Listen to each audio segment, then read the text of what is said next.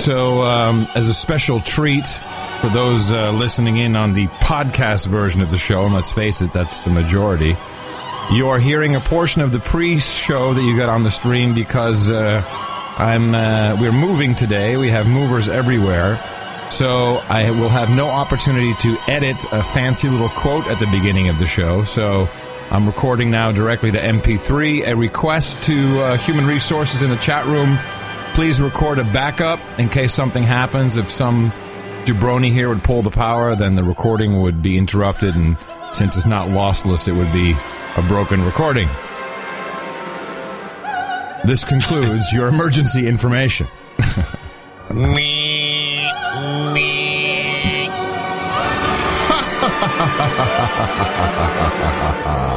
This has been a broadcast from the Curry Emergency Broadcasting Network.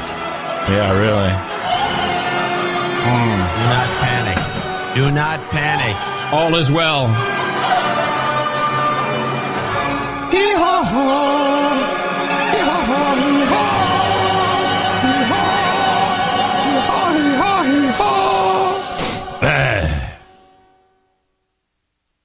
Well, that's an interesting ending. Hit it. You crapped out. What'd you say? I crapped out? Yeah. Huh. Hit it. Adam Curry, John C. Dvorak. It's Thursday, November 10th, 2011. Time for your Gitmo Nation Media Assassination, episode 355. This is No Agenda. Preparing for Wagons East here at the Hilltop Watchtower Crackpot Command Center for the last time in Gitmo Nation West in the People's Republic of Southern California. Yay, in the morning, everybody. I'm Adam Curry. And from northern Silicon Valley, where I can see him leaving his house, I'm John C. Dvorak. It's Crackpot and Buzzkill in the morning. No, you can't. I can't. Oh, who is that then? I don't know. Hey, in the morning to you there, Johnny boy. Yeah, in the morning to you, in the morning to all ships at sea, all boots on the ground, all feet in the air, and Emergency Broadcast Network. And, of course, Human Resources, who have vigilantly, once again, shown up in our chat room at noagendastream.com, noagendachat.net. What you hear in the background is the sound of masking tape and boxes unfolding as the Hilltop Watchtower crackpot... Well, actually, the Hilltop Watchtower is being demolished around me as we speak. The Crackpot Command Center will be the last thing to go right after this broadcast, and then we will shut down all communications from the studio. So it's going to be a weird show. The guys came in like an hour early. They're like, well, we don't want to be waiting around for you to finish some damn show. So what is that, podcast? Who cares? We got to move. And Mickey's like, this is our business. This is what we do. So little. Somebody will definitely pull the plug on you before the show. Oh yeah. Over. You know that. You know I said you cannot disconnect that. Do not disconnect that. Don't go anywhere near that table.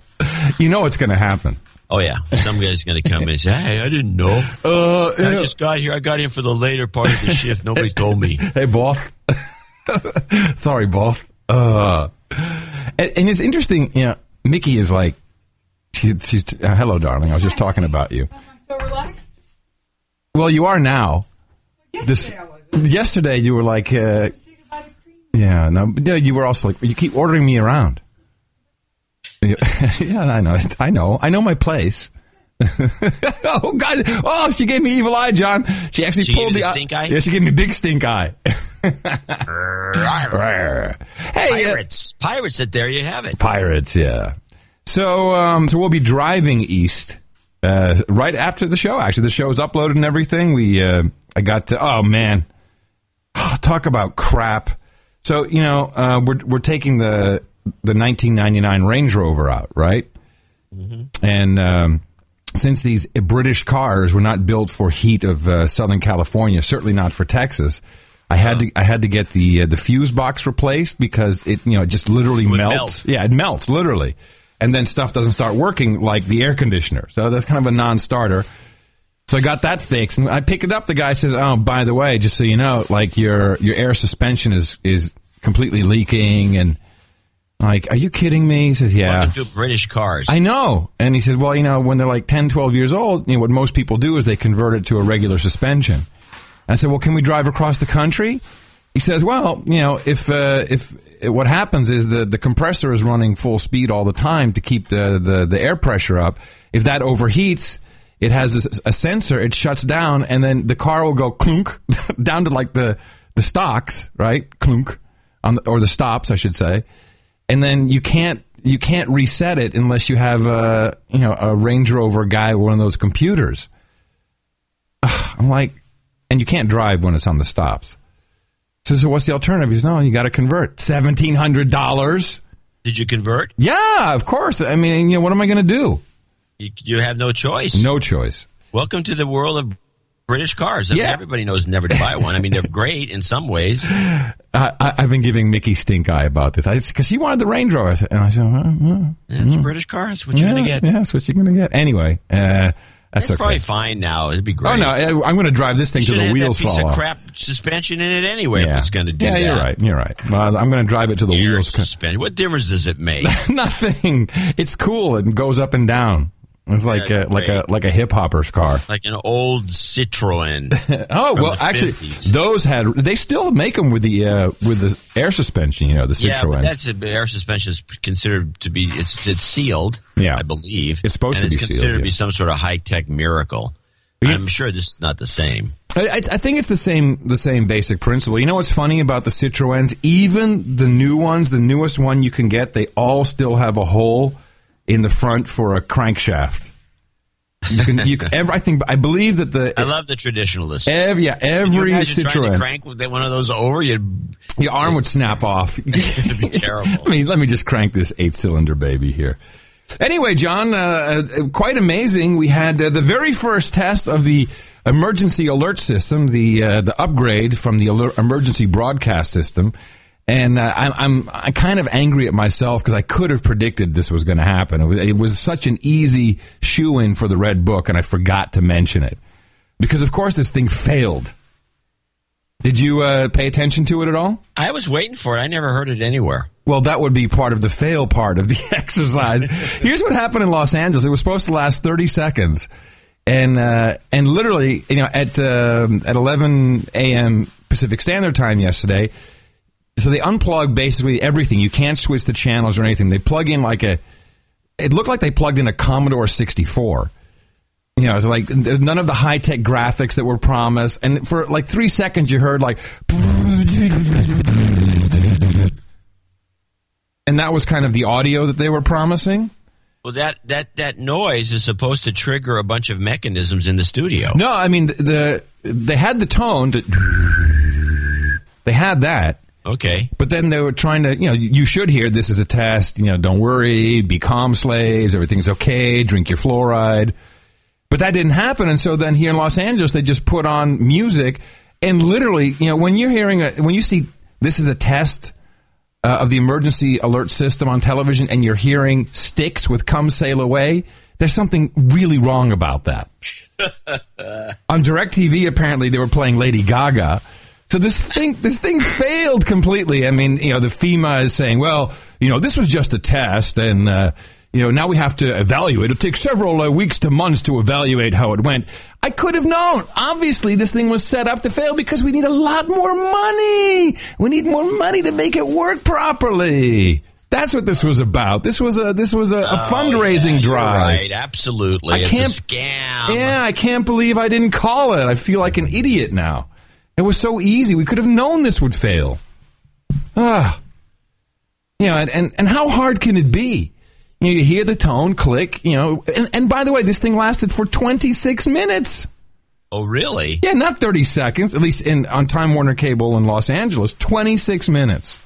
So the cable was out for 26 minutes, basically. Yeah, you couldn't switch. I turned it off, turned it on, unplugged it. It would keep coming. Basically, they just overrode the whole system. But it was a huge fail. And I'm getting reports from all around the country that it, in some places, didn't work at all. Nothing happened. So, well, there you go. Zippity-doo-dah, the techno experts at work. We can do all this amazing stuff, but we can't get. And I checked Facebook as well, so you don't have to. And lo and behold, at 11 a.m., I got a message from the White House on Facebook, who I do not follow and have certainly not friended.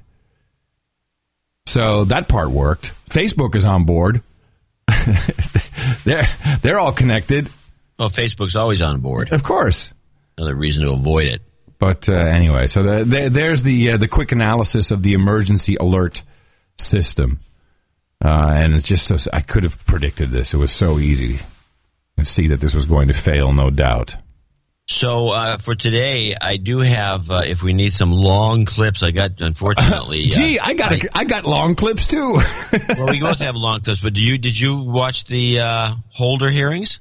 Yes, I did. I was disappointed, actually. You didn't watch them close enough then. I did. I just said I was disappointed, but okay, let's... I mean, some gems in the there. big apology thing where he refused to apologize, I thought was the best. I have that. Yeah, that was okay, but that's not the killer. Well, should we just There's some stuff in there. Should we just do that just to prep everyone, or you want to get into the gem stuff right off the bat? I think we can wait until this show... I mean, it's a lot.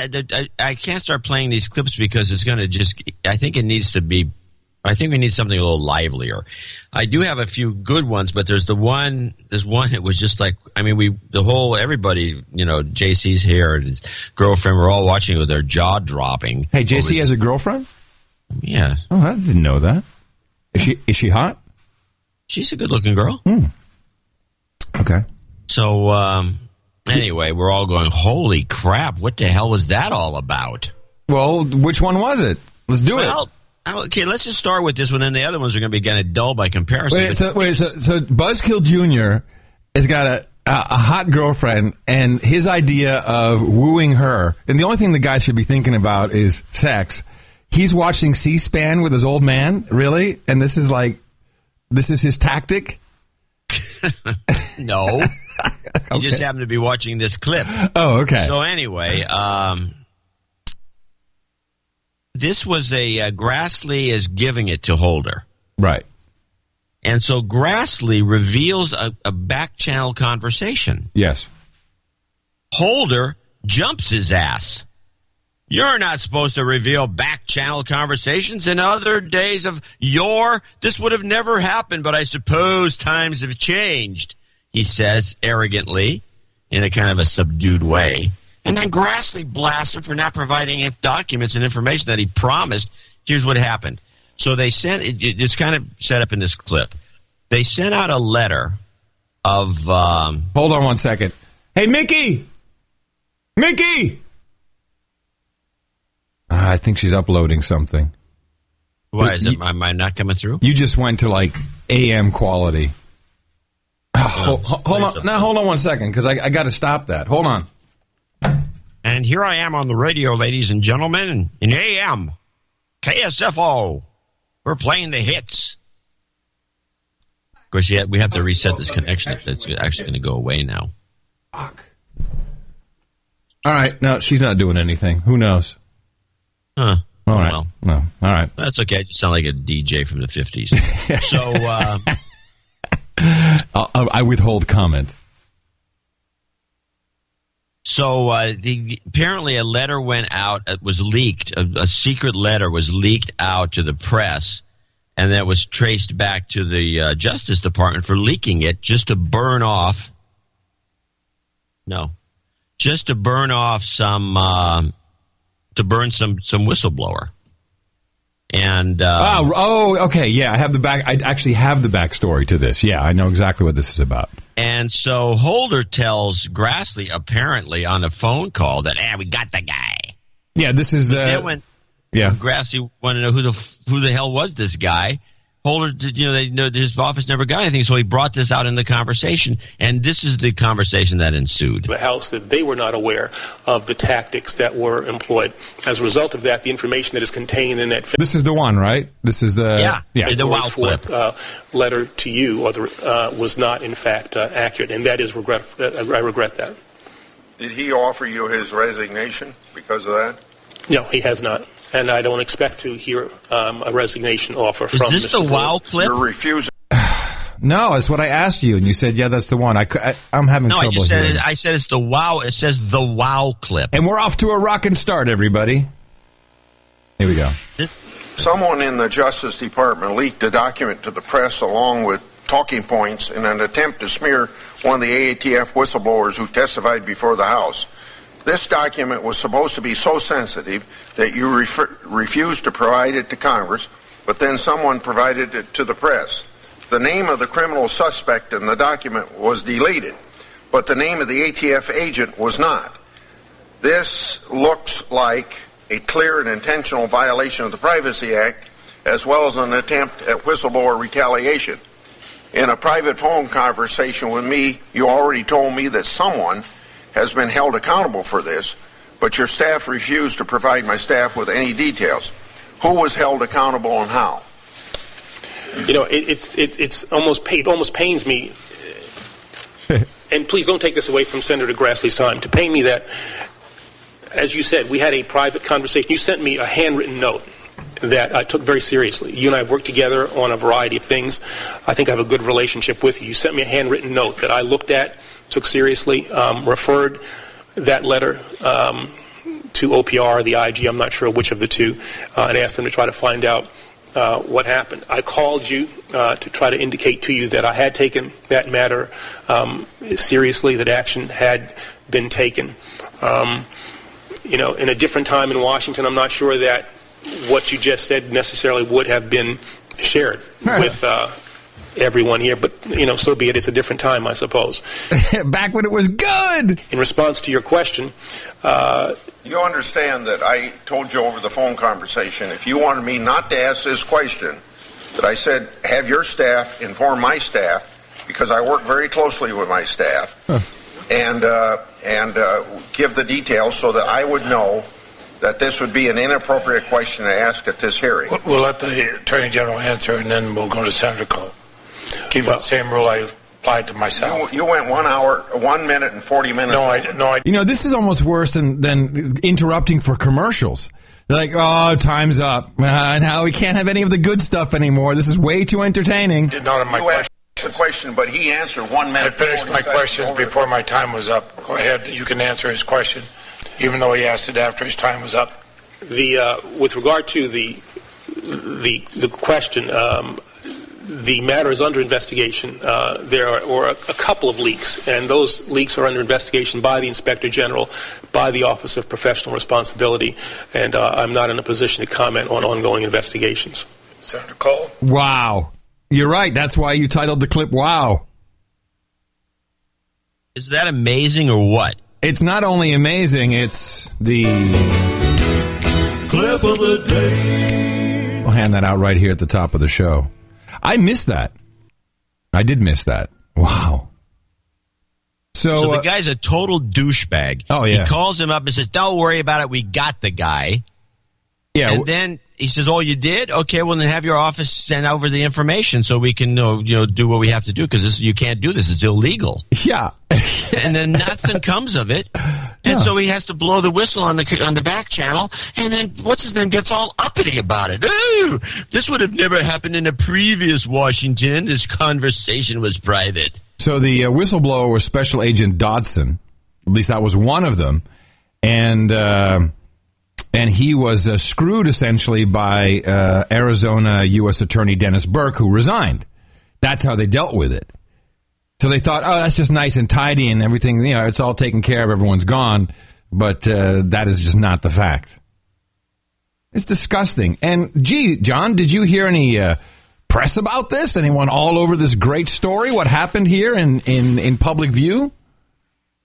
No, it's all still the whole week, including the Jon Stewart show. And I almost had a clip, but I decided against it. It's just been about Herman Cain. And then we have buggery at the Penn State College campus with apparently who knows what the hell's going on there. And that didn't even get any coverage compared to Herman Cain. Yeah, it's Herman Cain week. Yeah. Oh, that's what we didn't get the memo. It's Herman Cain week. That's right. You know, so we got buggery, pedophilia at the Penn State University. We have this douchebag covering up something, and getting jumped on left and right, and none of that's covered. All we get is Herman Cain. It's unbelievable how bad this week was for this sort of thing. On this, this is the Penn State Sandusky scandal, I guess we could call it. And I have two clips. Now, this isn't... Now, the president went to... Fired last night, by the way. I'm sorry? The president of Penn State was fired last night. Oh, yeah. Our president, though, you know, we wish he was fired. No, he didn't get... I'm like, wow, really? How did I miss that? I wish. I'm telling you, it's Herman Cain week. You never know. You just might not get the information. Anything could be happening we're missing. We're probably missing some other stories because of Herman Cain week. I got a couple stories, because you're right. It's always difficult when you've got a Herman Cain week. So what else is going on in football in Pennsylvania? Is Philadelphia sucking or something? Did they lose? Philadelphia, the Eagles, the professional team, is funny because they were at the beginning of the season, were called the Dream Team because they brought all these new superstars in, and they basically suck. Okay, so the president went to Pennsylvania on to talk about how we can't wait for anything. And I think he made a gaffe in light of everything that's going on at Penn. I think he made a huge gaffe by saying the following. Thank you. Thank you. Thank you, everybody. Have a seat, everybody.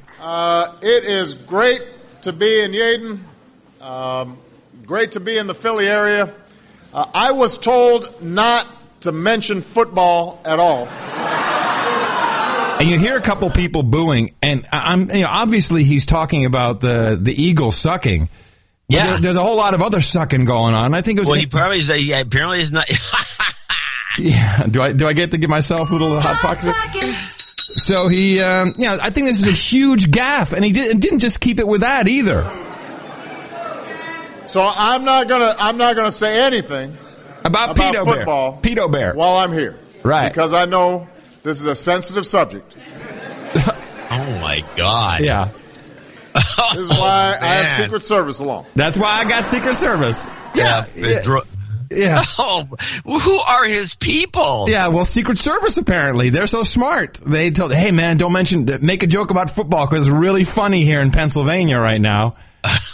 Oh. It's really, really funny. So, wow. Here's what's obvious to me is that this was a Pedo Bear ring. And I think it goes to, it's funny because whenever this is brought up on the show and it's about the clergy or other Pedo Bear, you kind of shy away from it. But now that finally I've got you, now we have a reason to talk about football. And I read the docket on this Sandusky thing. Oh my goodness! I mean, have you read? Did you read that thing? I didn't read the docket, but I read pieces of the grand jury report. Oh, well. So it may be one and the same, but there's like 30 different witnesses, and I mean, literally up to 40 now. Apparently, a bunch of people coming out of the woodwork. If a coach ever says, "Hey, let's wrestle," walk away. This is not good. What an incredible douchebag. And you have to understand, a coach is certainly in the United States of Gitmo Nation. A coach is like your mentor. He's like your dad, he'll yell at you and he beats you into submission to get you to perform. And then, when he's beating you into submission to perform in another manner, these kids are petrified. They're completely brainwashed. They don't know what to do. This is the worst. Well, not the worst, but it's certainly one of the worst forms of child abuse, and completely covered up by Child Protective Services, who I believe are in on the scam, because this goes back to 1998. Right. Went to 1998. He was caught, and then the 2002 incident where he was caught in the act in the shower by one of the other coaches, and then that was covered up by the university. And they kept the guy not at the university, but they let him do all his camps for kids off campus for the next 10 years. Yeah, that's a good idea. Let him do the camps. That's good. It's just a little rubbing. It's not a problem. I mean, and the doc, I have it in the show notes at 355.nashownotes.com. If you have the stomach to read it, it's just unbelievable. You invite kids over. They say, hey, I know, let's go take a shower. It's fucked up. Anyway, here is... one of our producers threw this up on No Agenda News Network. Of course, I would never, ever in my entire life listen to a sports radio program. And they've got some guy, famous sports radio guy, calling in, making an accusation that fits right in with my assertion that this is a pedophile, a pedo bear ring that goes way, way beyond what we're seeing in the media. Have a listen to this. What's the next shoe to drop? You've certainly been on top of this, Mark. Are we going to find out? Mark Madden, I think, is the guy. Is he like related to Coach Madden, Mark Madden? Or no. Okay, but he's a radio. That I know of. He's a radio guy, I guess. Like in the next few days, the Joe quashed the investigation in '98. Well, I can give you a rumor, and I can give you something I think might happen. Okay, give us both. Give us both. Okay, I hear there's a rumor that there will be a more shocking development from the Second Mile Foundation, and hold on to your stomachs, boys. This is gross. I will, I'll use the only language I can. That Jerry Sandusky and Second Mile were pimping out young boys to rich donors. That's some fighting words, and I believe it. Oh, that's a good one. I believe it. I believe it. Yeah, it's a possibility. Come on, man. This crap is rampant among the elites. They're so idiotic. They're so out of their minds. They don't know what to do with themselves, and they protect each other, and so it just grows and grows like a cancer. It's in politics. It's in sports. It's everywhere. It would have to. This is the one. Well, the telling factor is it's just very simple and straightforward. And people, we don't want to dwell on this topic because it's not really part of our show necessarily. Well, but they knew about it. The coach knew about it. Child Protective Services knew about it. And the head of the school knew about it. And instead of just divorcing themselves from this character and kicking him out and saying, go find some other place to screw around and calling the cops, which they didn't do, they let him stay around, hang around in some way, shape, or form. And that, to me, means he either had something on somebody or it was a bigger story. And that's what so I would agree there's a bigger story here because I don't see any other excuse. And Child Protective Services, according to the documents, it says it right there that they said, no, it's okay. Don't worry about it. It's all good. They're in on it. They are in on it. It's an evil organization. It's not even an organization. It's in fact, in Texas, that's for sure where you're going. Hey, thanks. Yeah, that's thanks. No, the Texans are on to them. But, they're still in business. Yeah. Wow. Yeah, it was shocking to me. Shocking. Anyway, it's also, of course, the distraction of the week, so we don't pay attention to our own government, our United States government, because this is what the Fast and Furious thing is about with Holder. And you can already see it happening with, let me just find, what's her name? Dianne Feinstein. My concern, Mr. Chairman, is there's been a lot said about Fast and Furious, and perhaps mistakes were made, but I think this hunt for blame doesn't really speak about the problem, Feinstein said during the Tuesday hearing, which I didn't get a clip of. The problem is anybody can walk in and buy anything, 50 caliber weapons, sniper weapons, buy them in large amounts, send them down to Mexico. So the question really becomes, what do we do about this? What this is about, John, is the Obama administration, our very own government, having no qualms about killing people. Now, they only thought it would kill Mexicans. But killing Mexicans and possibly not even caring about the killing of U.S. border agents to repeal the Second Amendment and to get gun ownership out of our Constitution. That's what this is about. And that is the outrage, is that they don't care. Hey, what's a couple of Mexicans? We don't give a shit. That's what's going on here.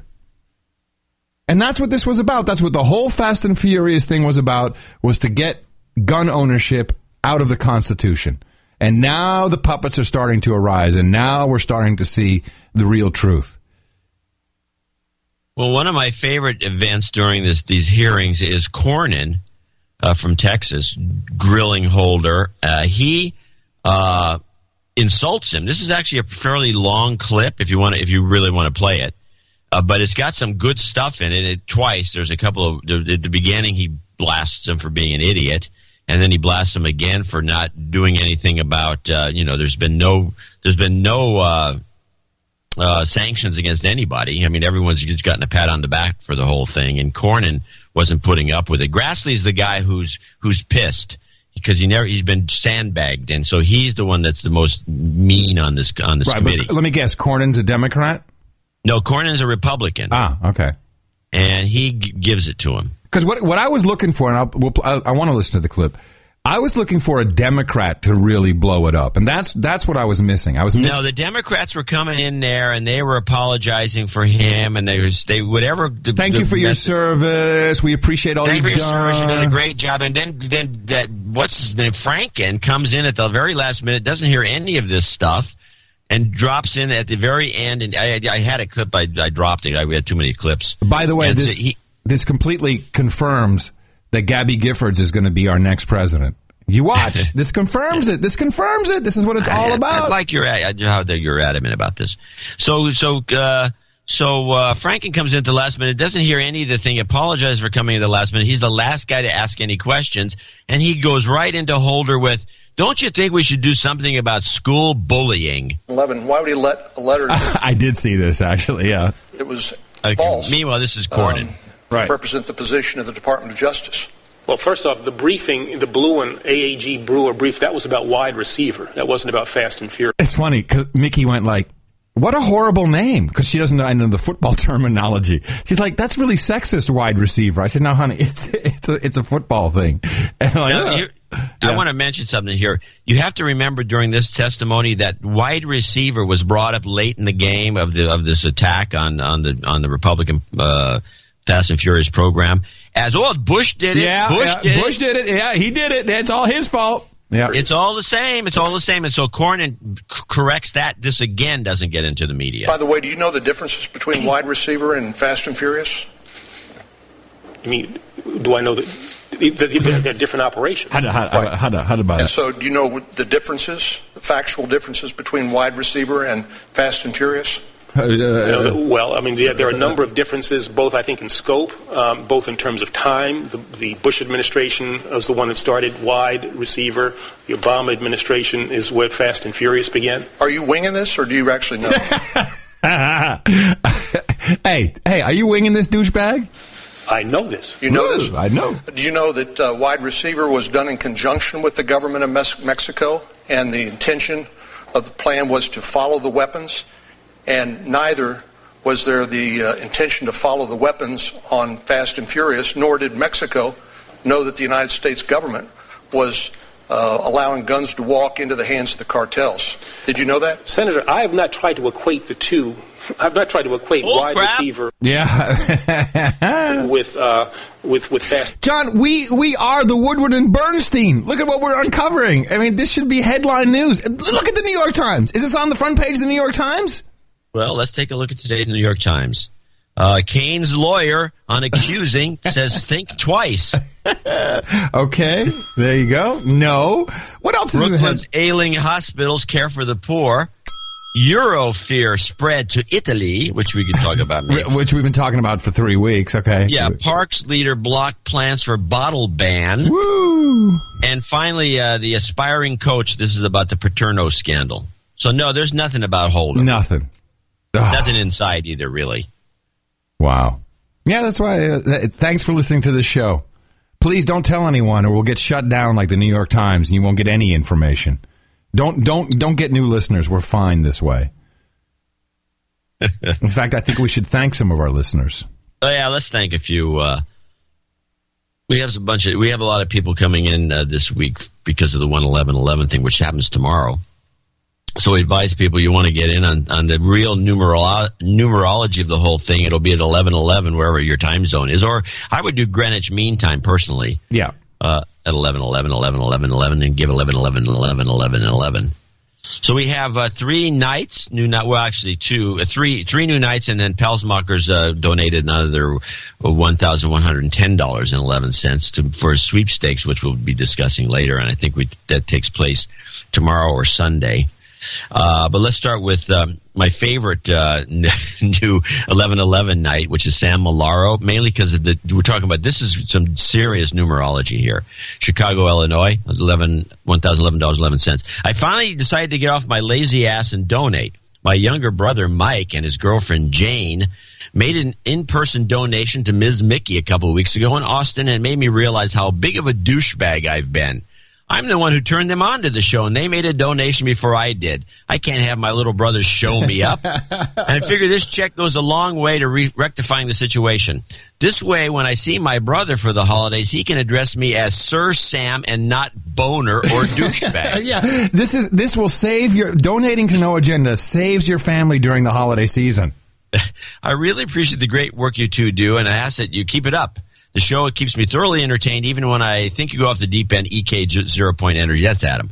I also would like to ask for a little karma. Yeah. And then, hell yeah. Hold on. Karma. Let me hit the karma. There you go. You've got karma. That's a big 11-11-11 karma for you there, Sam. So get this. He's donating $1,111.11 for 11-11-11, which is also on 11-11-11 his 33rd birthday. Coincidence? I think not. Love that. So I'm thinking he's actually just a NSA guy giving us money. No, that's okay. Hey, love it. And you know what? We got to cherish today because this is it for the rest of the year. I mean, it's all downhill from here. You know that, right? You know. I think Sunday, we'll probably have a few more 11-11 people. People will shoot their wad, and then we're dead. And then they start taking off because we got every year around Thanksgiving, nobody even listens to the show, and they miss a lot of stuff. Right. Yeah. Sir Ernie Ernst from Milan, Zurich came in. He does have a letter. Did he send you something? Because I didn't get it. No. Because I couldn't find an email from him except in October. No. So Ernie will read your email if you can, or Sir Ernie, if you can get us. Send it again, please. Send it again to Adam and myself, and he's in Zurich. And Scott Fisher, Manville, New Jersey, 11-11-11-11. Hey, John and Adam, greetings from Gitmo Nation. Smells like ass. Yay, Jersey! Long-time boner, first-time donor. I've been listening to the show for the past 18 months, but have never donated, even though I'm living the American dream of just getting by here in central Jersey. Please accept my donation of 11-11-11 and call out my friend Dennis as a douchebag. Douchebag. He's been a fan just as long, but's never donated. Also, please give a shout-out to the 3 retards. Hold on a second. Hey, everybody, a shout-out to the 3 retards. Lastly, I would like to ask for a shot of karma for my daughter, Lauren. She's completing a Pop Warner cheerleading competition November 13th for a chance to go to the Nationals in Orlando, Florida. So give her a absolutely. Karma. Here you go, Lauren. You've got karma. And then he finishes with, thanks for putting together the best podcast in the universe. And I hope to keep listening until the end of days. And then, which is soon. Could be any minute. Then we have our finally super executive editor would be editor Stephen von Pelsmacher's Baron, who we've got a sweepstakes thing with him because he's going to give away 3 knighthoods. Yeah, 2 to 3 knighthoods. Three knighthoods in the sweepstakes. And if you're one of the $11.11 donors, then you are automatically eligible for the Baron Stephen von Pelsmacher's Belgian sweepstakes. Void where prohibited by law. Which is probably everywhere. No, yeah. Sir Glenn Mauricio in Charlottesville, Virginia comes in as an executive producer, $395.80. John and Adam in the morning, I was surprised to hear that I'd been awarded a knighthood sponsored by Surreal. He got one of the bonus knighthoods, or another one Pelsmachers gave away. I'd like to take a knee to offer my thanks for his generosity and swear fealty to my liege lord. We laugh, but it's not that crazy. I was already on the path to knighthood through your 11-11-11 layaway plan to follow Baron von Pelsmacher's example of value for value giving in support of the best podcast in the universe. I'm submitting the balance for my 11-11-11 knighthood. Hopefully this will help with Adam's move and maybe buy John a nice bottle of vino. Yeah, it's very kind. Brent Young in Los Angeles, California, in for $333.33. Dwayne Melanson, he's just happy to see me go. That's why Brent is in. Yeah, just happy to see you go. He's going good. Sir Dwayne Melanson in Tigard, Oregon. ITM from Sir Dwayne can't afford 11-11-11-11-11 right now, but I can afford 11-11.11 times 3. This also completes my 3rd knighthood. I'd like to get one of the version 2 rings if they become available. Size 13. My old one was a 12.5 and it's a bit too small. You've been doing amazing shows lately. I should challenge all the douches who are freeloading should get off their asses and send you some cash. This is to the douches. Yeah, we're good. Maybe you were emailing a picture or something? No? Are those guys stealing my Wi-Fi? Yeah, are they uploading porn? Downloading porn. Tell them to stop downloading porn and get back to work. Richard Haskins in Stephen City, Virginia, 33333. Greg, Sir Black Knight, Greg Birch, the dentist of the Pacific Northwest, is in for 32989. He says, my office is 1111. The address is 1111. This donation of $329.89 puts donations of 2111.11, and my son joins us at the round table. Hey, cool. He's converting students at his university to No Agenda every day. He's also contributed artwork to the podcast, so he's worthy of the title on this proud day. With tears in my eyes, please welcome Michael Birch to the order, which we'll do at the break. Thank you for keeping the show humble and uncorrupted. You may be our last hope, Sir Gregory Birch, DDS, Black Knight. P.S. We're hoping for the Hot Pockets tour makes it up north before he finishes off John's wine collection. Apparently, they've invaded the cellar. Uh-oh. Wait a minute. You're keeping your wine collection? Oh, at your own place up there, you mean? So, wait a minute. Yeah. Sir Birch is in there, like, felching your wine? I don't know. Wow. I'm going to have to put a camera in there. Yeah. Who knows who goes into that room? Yeah. There's a lot of wine up there, too. It's been taking longer for the spreadsheet to get done. Maybe Buzzkill Jr. is, like, helping himself to... Henry Reese in Nagoya, Japan, came in with 21111. This donations for show 11111 from Gitmo Nation Sushi, Nagoya, Japan. Human Resource 24358469009. I have a few years on you both. Long-time douchebag could use a de-douching. Oh, yes, absolutely. You've been de-douched. It came to me during the student riots of the 60s and 70s that they gave us freedom of speech because no one listens. I found that to be the case, too. Yeah. Thank you for doing such a great job of listening. I need a shot of karma for all the pastime teachers in Japan who have lost classes for next year. Yeah, absolutely. Here's a little bit of karma for you. You've got karma. There you go. And finally, our last associate executive producers is Charles A. Rovira from Jersey City. That's just interesting. Another Jersey. Yeah. My wife Lee is going for a job as a teacher. She's good at it too. I'd like to send her some karma to help her secure it. Frankly, we could use the money too. Yeah, of course. Can't we all? Hell yeah. You've got karma. And also, we want to congratulate Eric the Shill and his wife Dee, because 11/11 is their anniversary. Oh, really? Well, that's nice. Yeah, the whole family does. These. We actually work with these numbers. Well, the numbers are important, and I'm happy to see that people take the karma seriously. We have no other. We only have proof that the stuff works, and putting the numerology into it. Who knows? We're uncovering the secrets of the universe. Who knows? It's fun too. It is fun, absolutely. Well, we highly appreciate all the support, and of course, probably going to expect a lot of people to come in with more knighthoods for the big 11/11.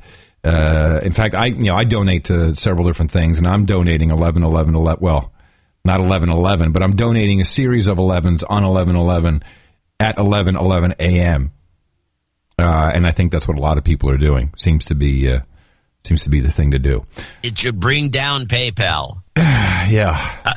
Anyway, I want to thank all our executive producers, associate executive producers, and remind people to go to Dvorak.org/NA, channel Dvorak.com/NA, NoAgendaShow.com, and NoAgendaNation.com, where you can also buy a slave T-shirt or a mug, and help us out for the Sunday show, which I believe probably we had a good day today.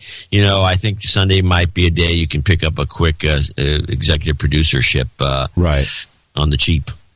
And but there could be, tomorrow is a big day. I mean, I would be looking forward to some interesting numbers coming our way. Ones. And lots of ones. At NoAgendaNation.com is where you can also buy, I think it's going on sale, the hot chick version of the slave T-shirt, which Miss Mickey received as a test and has been approved. It's a new cut.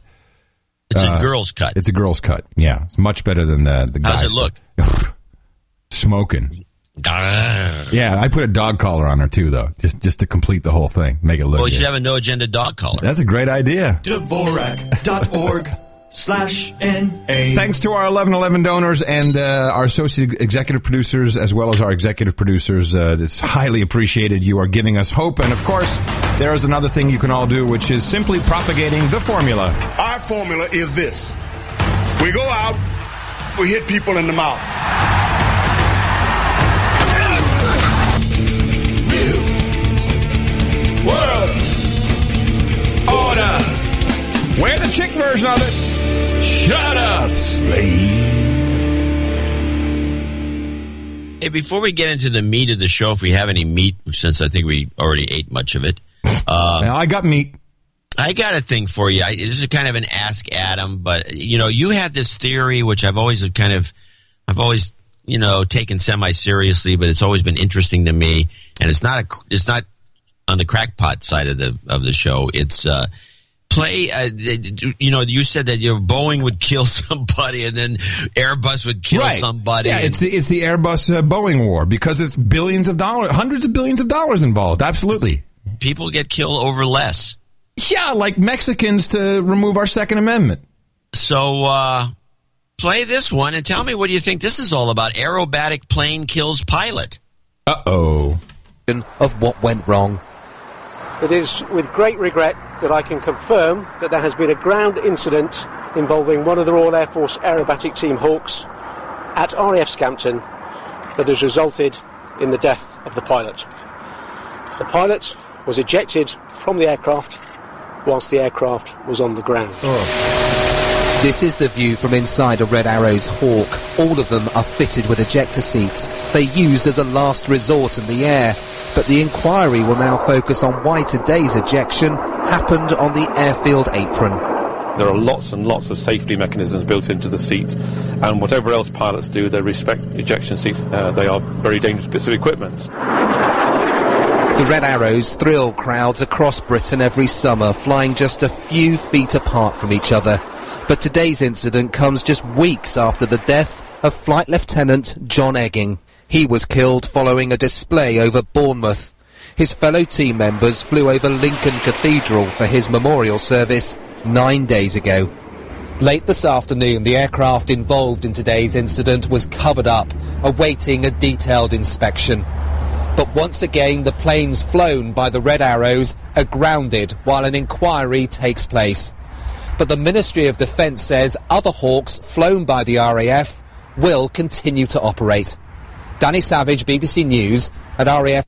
Well, I don't know much about this particular topic, but I do believe that this is highly unlikely that an ejector seat could have premature ejection while on the ground. It's not like, ooh, I tripped over the handle. It's not that simple. And it sounds like you have to go through a rigmarole to get that thing. And also armed. I believe the reason why the airman perished is because the canopy did not explode off. But he basically went through the canopy, and of course he got crushed because you essentially have a rocket strapped to your ass. Well, even so, my understanding is if you get ejected from the ground, you go up about 10 stories in the air, and then the chute opens, it doesn't have time to deploy, and you just basically, it's like you jumped off a 10-story building. Yeah, but the way it happens is first the canopy explodes off, then the seat goes, and I believe what happened here is he went straight through the canopy. Ouch. Yeah, to say the least. So, hey, it's like British electrical stuff. What do you want me to say? Not good. It's sad. Thanks for bumming me out, dude. Yeah, let me turn around and do it to you. Christine Lagarde, who, of course, after Dominique Strauss-Kahn was effectively removed by lies, she is now the shill of the International Monetary Fund, the White Knight, as she calls it. The White Knight who's going to save the world. This horseface is going to save us from what she's calling... Well, listen to what she calls it. Clearly, clouds. This is her in China, by the way. Of course, she's over in China, like, hey, I did it for you. On the horizon. Clouds on the horizon, particularly in the advanced economies. I love it how they always have to get all philosophical and metaphorical. Clouds on the horizon. John, Do you see the clouds on the horizon over Europe? Do you see them? The clouds. And particularly so in European Union, but also as well in the United States of America, where growth has been far below potential and where unemployment has remained much higher than ever experienced before. Our sense is that... That, by the way, is interesting. She's saying unemployment is higher than ever experienced before, which essentially refutes the official numbers. Yeah, well, we know from this Shadow Stats operation in San Francisco, which is a guy who does real analysis of these numbers, that the numbers that are, especially our numbers from the U.S. government, are bogus. Mm-hmm. They're not even the same numbers, the same calculation we used to do even 20 years ago. No. But if you go back and look at this, the way the calculations were done during the Great Depression, our numbers are closer to 30% unemployment than they are 9%. Right, and that would make sense. That would corroborate what she just said there, and you would presume that she knows what she's talking about, because during the Great Depression, we had, 25%? Was that kind of the 33. number? It hit 33, I believe. Oh, really?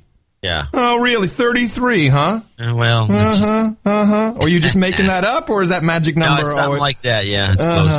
Okay, well, higher than ever before, she says. If we do not act boldly, and if we do not act together, the economy around the world runs the risk of a downward spiral of uncertainty. A spiral, douche. It's a spiral. It's a from now on. She lived in the United States, I think, most of her life. In Chicago, it's a spiral. Well, she's reading, obviously. What is that word? Spiral. Whatever. Spiral. It's a squirrel. Spiral. Financial instability and a potential collapse of global demand. Yoo-hoo! Ultimately, we could run the risk of what some commentators are already calling a lost decade. The lost decade, as in decade, I think is what she means. The lost decade. So 10 years, John. 10 years! There you got it. 10 years of crap, everybody. 10 whole years of bull crap. The worst part about this is not a lost decade. It's actually 2 lost decades, because when the 9/11 happened, and then we had a whole series of problems in the year 2000. We had the dot-com collapse. We had Y2K money-wasting exercise that broke most of the IT departments around the world because of Y2K. Yeah. And then we had the 9/11 thing, which sunk all the airlines and changed the entire stock market's configuration, and they had to bring in all these kinds of new. And then we had the collapse of 2008. I mean, this started in 2000, and it's continued and will continue. It's not getting any better. No, for 10 years, it's a spiraling lost decade. Yeah, a spiraling. Last night the kids were over because saying goodbye and everything, and we're talking about that they don't have a TV. No, and none of their friends have TVs or anything. Yeah, it's weird. No, they don't care. But it's still weird. They might watch some stuff on Hulu, but that's about it. Netflix, maybe. And I said, do you know what's going on with Italy or Greece? And the answer was, no, but I know about the whaling thing in Denmark. I was like, okay. Yeah. That's our millennials, everybody. So one other elitist just to play. Yeah, sorry. Well, I don't want to turn this into a Shaggy Dog story by changing the topic, because I want to get back to this. But when you mention the millennials, I've got this show that's on Mevio runs. People should check it out. It's called Generation X3 Show.mevio.com. And I have 3 millennials on the show, and we talk about the news of the day from, so I can be basically aghast at what the millennials think, because they argue with each other about certain things many of these things I don't even know about. But I was talking to a friend of mine. Like the whaling thing in Denmark. Had you ever heard of that? No. No, of course not. But they knew their whole, which is why I think the show is interesting. It's one of the more interesting things I think I've done recently. I mean, this is what we do here is the best thing ever. But it's kind of interesting to listen to these kids. And one of them, the woman on there, Dorian, she made this comment because we're talking about jobs and unemployment. And by the way, they're all Ron Paul. They're all huge fans of Ron Paul. That's good. And don't get why he's getting no coverage. But then they just kind of then drift off into something else. Then they're like, where's my iPhone? But she says that she has a lot of friends. She knows nobody who is unemployed. Everybody in her age group, all her friends and all her associates all have jobs. Really? And I was talking with a friend of mine, and he mentioned that all his friends are all, in their 50s and 60s. None of them have jobs. They've all been replaced by these cheap millennials who work for nothing. Yeah, that's it. That's how it's working. Yeah. In with the old, in with the new, out with the old. Well, that's exactly what Haiku Herman is requesting in the United States of Europe. We just got to get a whole bunch. If you listen to this, which, by the way, is edited as a video on his own homepage, which sounds like a Nazi propaganda piece, particularly the applause that's edited in on the end. It'll crack you up. He's basically saying, we have to look at the supply of what our workers do. He's just saying we need slaves, is what he's saying. And I think that's the plan. In the midst of the Eurozone crisis. Crucial for our future. I put structural economic growth on the agenda of the European Council. Structural economic growth is what they must have. Ladies and gentlemen, we can't lose time. We can't wait. Did you hear that? We can't lose time. That's Haiku Herman's version of we can't wait. Lifelong learning is a necessity. It is a question of survival. It has to do with the way people use their skills at work and in their private life, the way they develop them and the way they acquire new ones. And skills is really what matters. For individuals, because skills have an increasing impact on success at the labor market and on social participation. And for economies at large, because failure to ensure a good skill match has both short-term consequences, the so-called skill shortages. Hey, stop with the slide whistle. You're interrupting my clip. I'm sorry.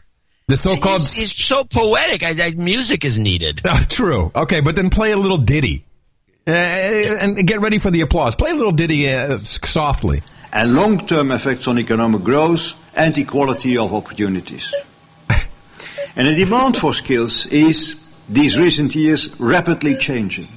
And that's why, if we want the Union's economies to grow, and I definitely want it, we should first of all look at the skill supply. Yes. We cannot change our economies without changing our skills supply. What is this bull crap? This should be our first priority. Heil Herman! Heil Herman! Heil Herman! Heil Herman! We need skills. We need the skill supply. We need skills. It is my first priority. Heil Herman! This is bad. He's really moving to the forefront. You got to watch this guy. Yeah, no, I think you're right. You had your eye on him from the get-go, who was Farage, right? Who turned us on to this guy being what he is. Yeah, and I think he's dangerous. He's like he's a proto-Hitler. Yeah, he sounds different like style. Yeah, he's from Belgium though. The new style. It's new school. It's the remix.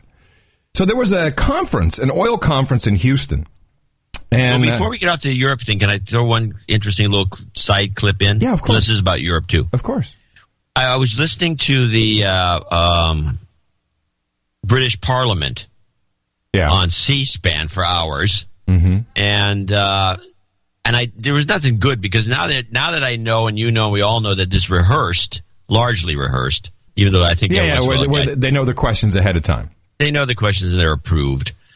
But one of the MPs came up, and I'd see if you can spot it, but I think, how we're always looking for new words to describe an old, like you mentioned Europe. There's apparently a little better term for Europe. Oh, okay. That this guy drops into his little commentary, and I said, wow, there you go. That's perfect. No agenda name. It's an act to show you're not only a good neighbour, you're on another planet. Yeah. Mr. John Redwood. Serious danger of the euro crisis now spreading to Italy. Can the Prime Minister tell me what the leaders of Euroland said they would do by way of buying Italian bonds or offering subsidised loans to Italy to head off the crisis in the market there? So there's a reason for the Euroland, which I like, because it's like Disneyland, only less fun. And it's a hell of a lot more expensive. Have you heard it before? No, but I think this is part of a meme because they're now talking about creating a secondary Europe, which is the 17 countries that actually use the monetary unit, the original 17, and they want to, basically bond together and say, hey, everybody else, screw off, go pound sand, and maybe that is what Euroland will become. So I think that's the possibility there. But I like it. I think we should keep calling it United States of Euroland. It's a new one. Euroland. Yeah. Yeah. Euroland. I like nice catchy. Anyway, go on back to the oil.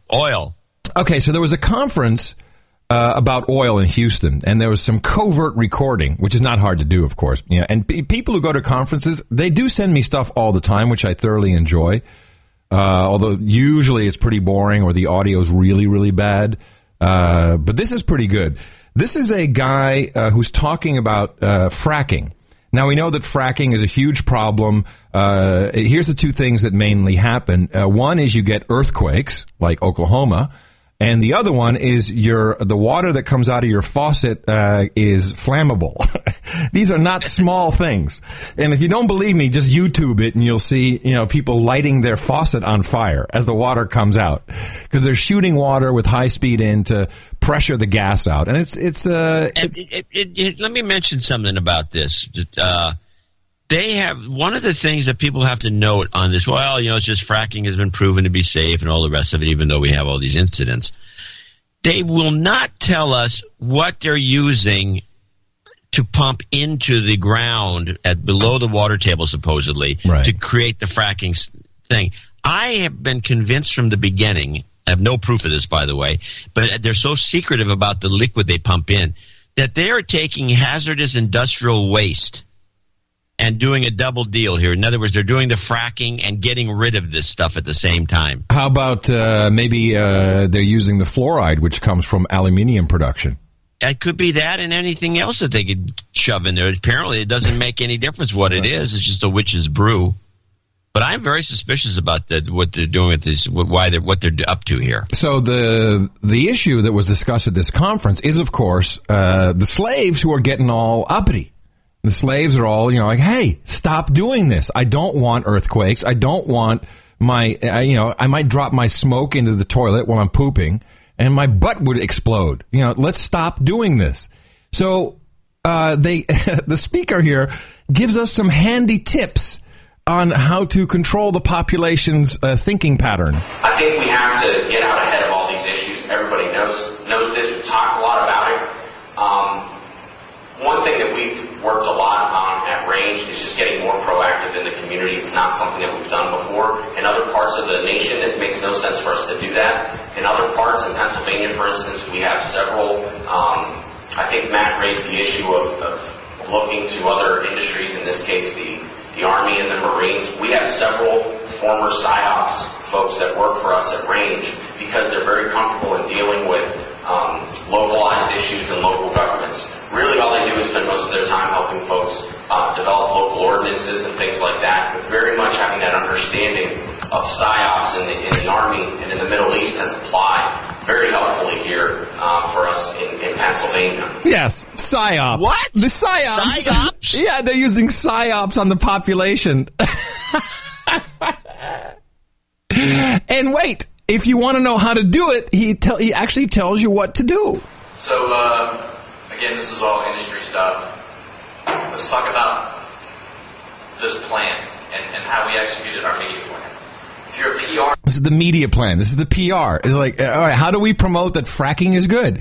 Your faucet burning is good. Earthquakes are good. How do we promote it? What tools can we utilize? Representative in this industry, in this room today, recommend you do three things. These are three things that I've read recently that are pretty interesting. Download the U.S. Army/Marine Corps counterinsurgency manual because we are dealing with an insurgency. There's a lot of good lessons in there, and coming from a military background, I've found the insight in that extremely remarkable. With that said, there's a course provided by Harvard and MIT twice a year. It's called Dealing with an Angry Public. take that course. And tie that to the Army and Marine Corps Counterinsurgency Manual is that a lot of the officers in our military are attending this course. It gives you the tools, it gives you the media tools on how to deal with a lot of the controversy that we as an industry are dealing with. And thirdly, I have a copy of Rumsfeld Rules. If you're all familiar with Donald Rumsfeld, that's kind of my Bible by the way I operate. The Rumsfeld Rules. These guys are terrorists. This is unbelievable.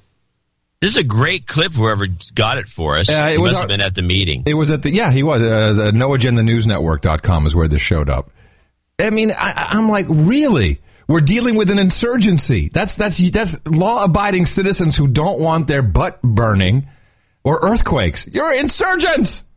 We need the Rumsfeld Rules. What are the Rumsfeld Rules, by the way? I don't know. We need probably some of knowledge. I'm guessing it's some bull crap that Rumsfeld blathered out during that era when he was saying, it's not guerrilla war, it's not this, it's not that. Oh, here it is. There's actually a PDF available of the Rumsfeld Rules, I see, on the Googles. The Rumsfeld Rules, written in 1980. This is the Bible, John. It's a book. It's a book. Oh. Well, it's a little PDF book. Oh, don't Here's accept the first edition of it. Let's see. Don't begin to think you're the president. You're not. The Constitution provides for only one. In the execution of presidential decisions, work to be true to his views in fact and tone. I don't know. I got to read this. The Rumsfeld Serving Rule. in government, serving in the White House. He's got lots of rules. Keeping your bearings in the White House, doing the job in the White House. I bet you there's some really funny stuff in here. I got to look through this. I bet this is great. Think of dealing with Congress as a revolving door. You'll be back to today's opponents for their help tomorrow. Really? Presidential proposals will need a member of Congress's support on some issue at some time, regardless of philosophy, party, or their positions on other issues. Don't allow White House links to members to be cut because he or she may disagree on some or even many issues. Wow. Public servants are paid to serve the public. Do it well. Well, you can skip that one. Wow. This is quite interesting. It's fantastic. Yeah. So with the press, there is no off the record. That's funny. Well, interestingly enough, there was a very funny moment. And of course... Wait, stop. I got to read this. There are only 3 responses to questions from the press. 1, I know and will tell you. I know and I can't tell you, and I don't know. That's all you ever say. That's it. I don't know. Anyway, go on. Sorry. Well, there was a little kerfuffle over there at the Cannes Film Festival when, if you hadn't heard about this, it's all over the news now.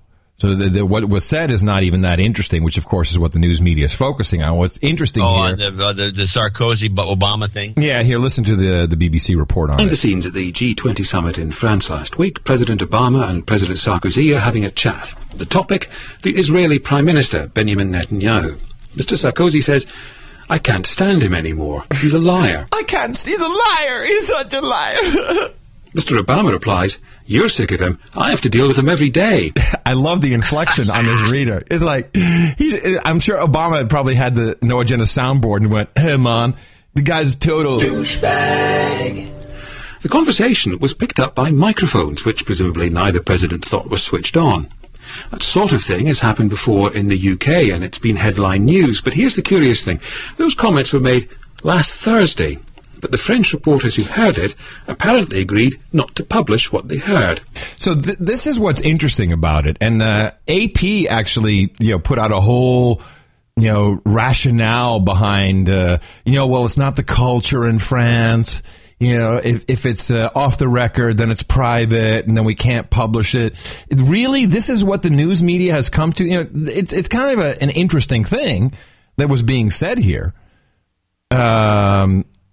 It's newsworthy to say the least, and everyone just kept it secret until finally some blogger, some news guy who blogs somewhere, finally put it out there and said, hey, this is not okay. But this is what happens with your news. It's purposely kept quiet. And from what I understand, they made the journalists sign an agreement not to publish it. That is the definition of abhorrent right there. Unbelievable. Although Gene Simmons, frontman of KISS, has his own take on this. Gene Simmons, I'm not sure why, but for some reason he's in the press a lot, and he gets in on Fox and Friends. He's got a reality show. Oh, right. Duh. Sorry. Hello. Yeah. The what is it? The Family Jewels. Yeah. Duh. Stupid of me. Here's his take on the matter. Hey, your take on the interaction from London.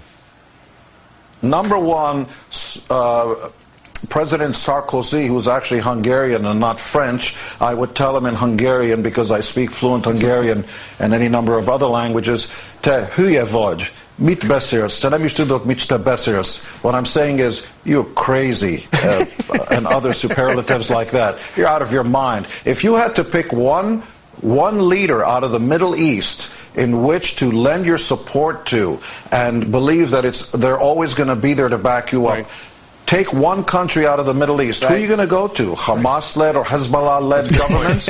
Or the people who are going to go and carry the flag of democracy everywhere? The best friend America has ever had in the Middle East are the Israelis. Period. Hey, so you think it was for the reality show? You think that's why he was on? But he does have something to promote. You just did some, what sounded to us, although we don't speak Hungarian, it sounded like it was very fluent. Now, if the three of us wanted to, for instance, go online and speak to somebody in... Listen to this setup. Hungarian or French, would you have any idea how we could do that? You're leading the witness, Your Honor, and I appreciate it. You put it right over the plate, and I'm about to hit it right out of the park. All right. In the interest of full disclosure before the fact, I'm a partner in Ortsbo.com, ORTSBO.com, the world's largest universal language translator. The guy has no shame. And they set him up for it, too. It's like, all right, here's what you do. We'll ask you about this. You say something in Hungarian, and then we'll lead into it, and then you can promote it. And, of course, Simmons is so... unashamed of anything he does that he literally just says, oh, well, yeah, thanks for setting me up. Here it is. Everything on television is a promotion, ladies and gentlemen. Everything. Of course, all of this is all out there for a reason. I think someone said, you know what, go ahead and talk about this thing because we need to position Israel properly. We need to open up the debate because the International Atomic Energy Association released the report on Iran's nuclear weapons. Finally. And I, of course, read the report, so you don't have to. Did you read the report by any chance, John? No. I'm still reading the jobs bill. I got that too, by the way. Oh, did you finally find the gotcha? I might have found something. Let me finish this first. Okay. So, by the way, first of all, the president, before this came out, sent a message to Congress. Our relations with Iran have not yet returned to normal. And the process of implementing the agreements with Iran, dated January 19, 1981, is still underway. For these reasons, I have determined it is necessary to continue the national emergency declared November 14th, 1979. So we still have a national emergency with Iran. So I read the report. What? Yeah. We have a national emergency that was put in since 1979. Apparently it's been renewed every single year. And it will now continue beyond November 14th, 2011, when it was supposed to expire. So national emergency, alert. So I read this report. Here's what the report says. The report says we couldn't find anything. However, we did get a report from a member state, which we cannot name, who gave us thousands of pages of intelligence that says they're building a nuclear bomb.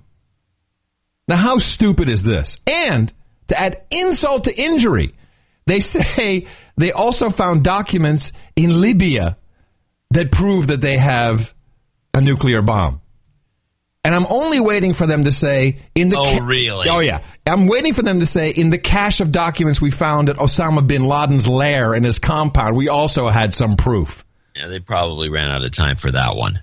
So a 1,000-page document from an undisclosed member state, which they call evidence, says, yeah, it looks like they got a nuke. But we couldn't find anything. And the Iranians wouldn't let us see everything. Total setup. And by the way, why shouldn't they have a nuclear bomb? Everyone's got them. What's the problem? Well, their fear amongst the think tank guys is it's really not that Iran's with their nuclear. I mean, it's not like we can't just level the place if we wanted to. It's that once they get one, it's believed that every other Arab state is going to be freaked, and so they're all going to want theirs. And so you're going to have an entire Middle East armed to the teeth. That's why Israel never says that they actually have one. They have like 200 or 300. They're going to be armed to the teeth with nukes that are Right. it's just not a healthy situation. So, under the We Can't Wait banner, President Obama sent out an executive order, which is part of his American Jobs Act, to cut waste, streamline government operations. So again, not waiting for Congress, just saying, screw it, we can't wait, we've got to go. That was executive order number 1. Then in the Federal Register, the Agriculture Department announced a 15-cent charge on all fresh Christmas trees, the so-called Christmas tree tax, to support a new federal program to improve the image and marketing of the Christmas tree. I think that falls under the head of... So they market... Yeah, 15-cent charge on all Christmas trees, a tax, so we can improve the image and marketing of the poor Christmas tree. Oh, is it the image of the Christmas tree down the tubes? Apparently, yeah. We need to improve the image and marketing of the Christmas tree? That's what it says. It's ludicrous. Yeah, of course it is. Yeah. So, how many trees do you think they sell a year? Yeah, I don't know. If we estimate about almost 100 million. How much is that at 15 cents a pop? Yeah, that's like 15. Is that like 15 million or 1.5 million? I think it's 15, isn't it? 15 million? Yeah, it's stupid. Okay, so I went through the American Jobs Act for you, John, as requested. As I tempted you. Yeah, you did tempt me. There's only one thing I could find. And okay, and that is the auction of the 700 megahertz spectrum. There's a whole piece in there that we have to auction off the 700 megahertz spectrum for commercial use. And I think, as I look at who's the biggest supporter of Obama? Well, the healthcare industry, really. Not really. The insurance companies. Not really. AT&T. AT&T? AT&T is the biggest supporter. Now, AT&T... So what you're going to say is that AT&T wants that spectrum, I got it. I got a scenario. Okay. Go on. Yeah, we're on the same page.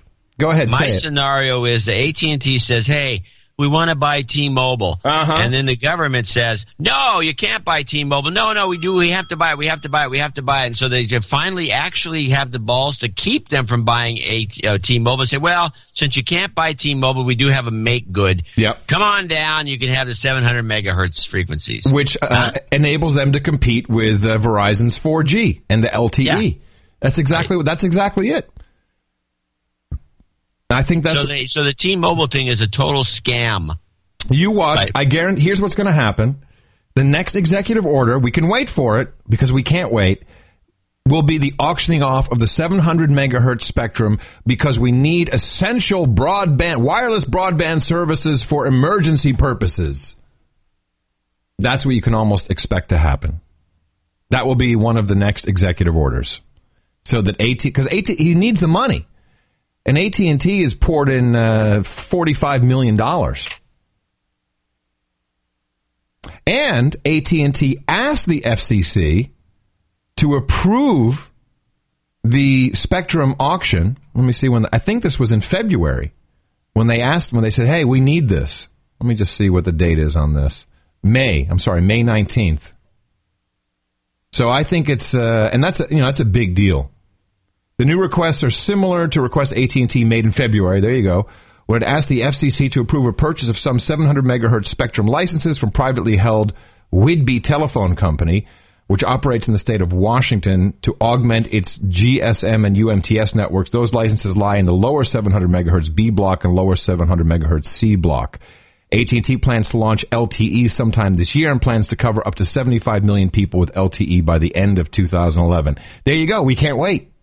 We got to get LTE, i.e. 4G, out there as soon as possible, and this will be the next executive order under the auspices of we can't wait for emergency broadband wireless services. Want to put it in the book? I just did. Okay. There you go. It's an interesting thesis. I like it for a number of reasons. It explains a couple of the crazy things that during the Holder hearings that I have the clips from. This was brought up a couple of times. These Democrats who couldn't really say anything bad because they're essentially stooges for the executive branch, which makes me wonder why Congress even exists.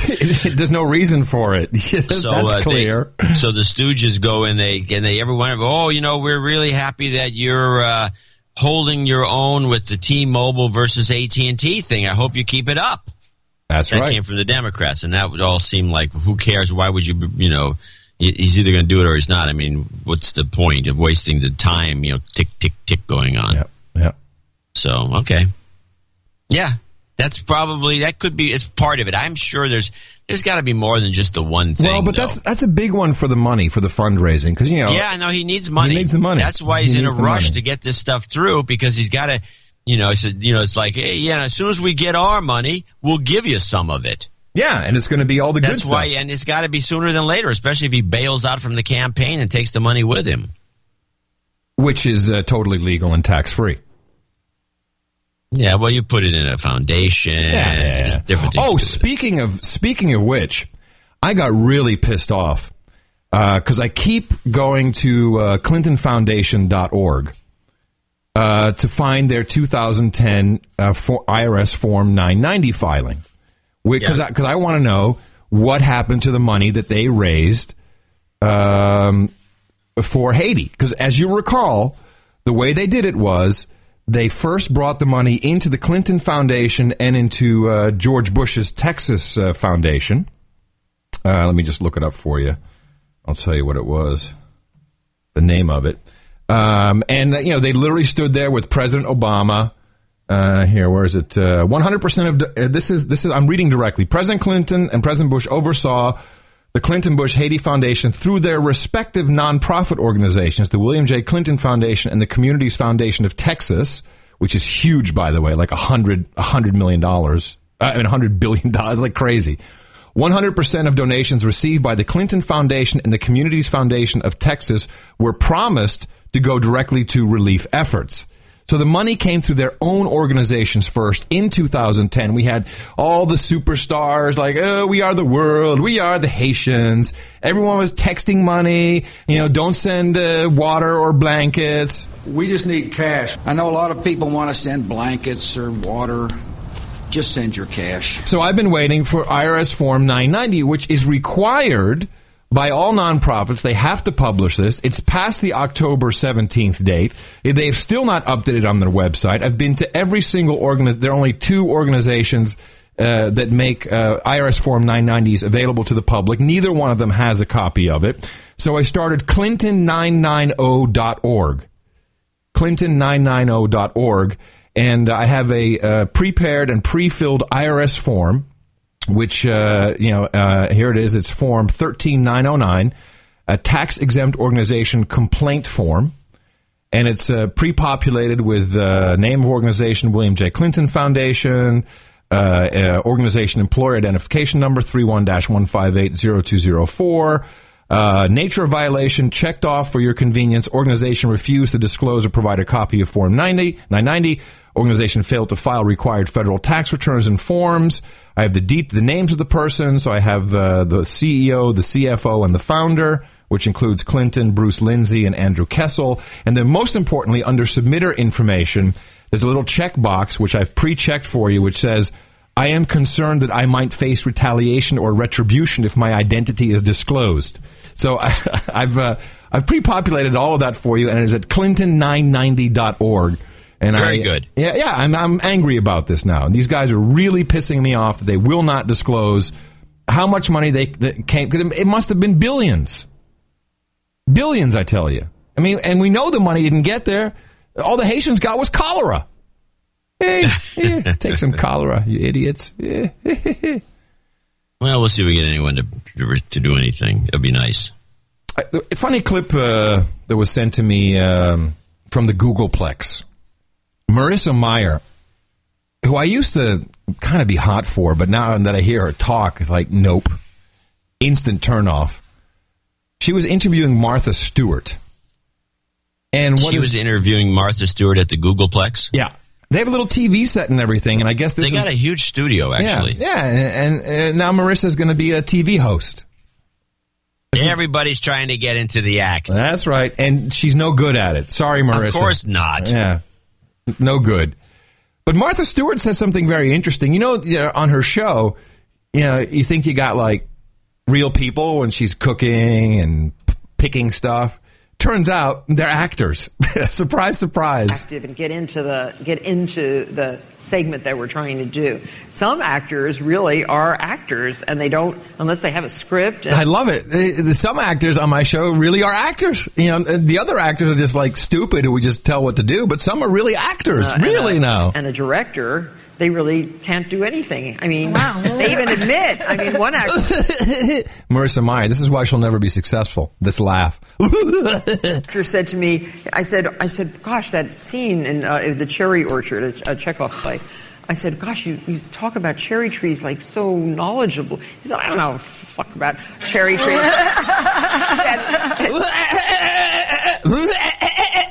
Chekhov wrote the words. I just act them, and it's fun. Sorry, just wanted to make everyone sick. You seem a little annoyed by her kind of giggle. That's not a giggle. It gave me guffaw. It gave me an innie, is what that did. Do you think we should? Do you think that people around Gitmo Nation might not have seen the Rick Perry gaffe yesterday during the debates? I mean, I didn't see it. Oh, you didn't see it? No, I missed those debates. I was too busy listening to the Holder thing and doing some other work. Oh, okay. Do you want to hear it? Oh yeah, it's all new to me. That's hilarious. I read about it, and I said, I figured you'd have the clip, so I wasn't... well, I only clipped it just in case we agreed that it might be good to play it. It's only 50, that's always good to play. It's only 50 seconds. He's great. You know what? I love the man now. Yeah, this is my brother. Particularly how he, at the very end, he just kind of clears it all up. And I will tell you, it's 3 agencies of government when I get there that are gone. Commerce, education, and the, what's the third one there? Let's see. You need 5. Oh, 5. Okay. So commerce, education, and... That's Ron Paul who's saying, I have 5. You can't even come up with your third one. I got 5 I'm getting rid of. The EPA? EPA. There you go. No, Let's talk deposition. Seriously? Is EPA the one you were talking about? Or? No, sir. We were talking about the agencies of government. EPA needs to be rebuilt. There's no doubt about that. But you can't name the third one? The third agency of government, yeah. I would do away with the education, the commerce, and let's see. I can't. The third one I can't. Sorry. Here comes. Oops. He says, oops. Adios, mofo. He just says, oops. He is such a dummy. It's great because, he just forgot the script. It's that simple. I love the fact that they brought him in to save the day. Yeah. And from day one, he has been unable to even get past his own name. Oops. Oops. Oops. Oh, I love it. That's so funny. That's fantastic. And by the way, as predicted, Herman Cain in the center of the lineup. And was he in the middle this time? He was in the middle. Of course, he was in the middle. He had Romney to the left of him, Perry to the right, stuck in the middle with you. And then Gingrich was next to Romney, and Ron Paul was next to Perry. And then we had the outsiders were... You could just see how the show was going. Here's the production meeting. Okay, line up, everybody. What we're going to do? Well, it's obvious. We're going to put Kane in the middle.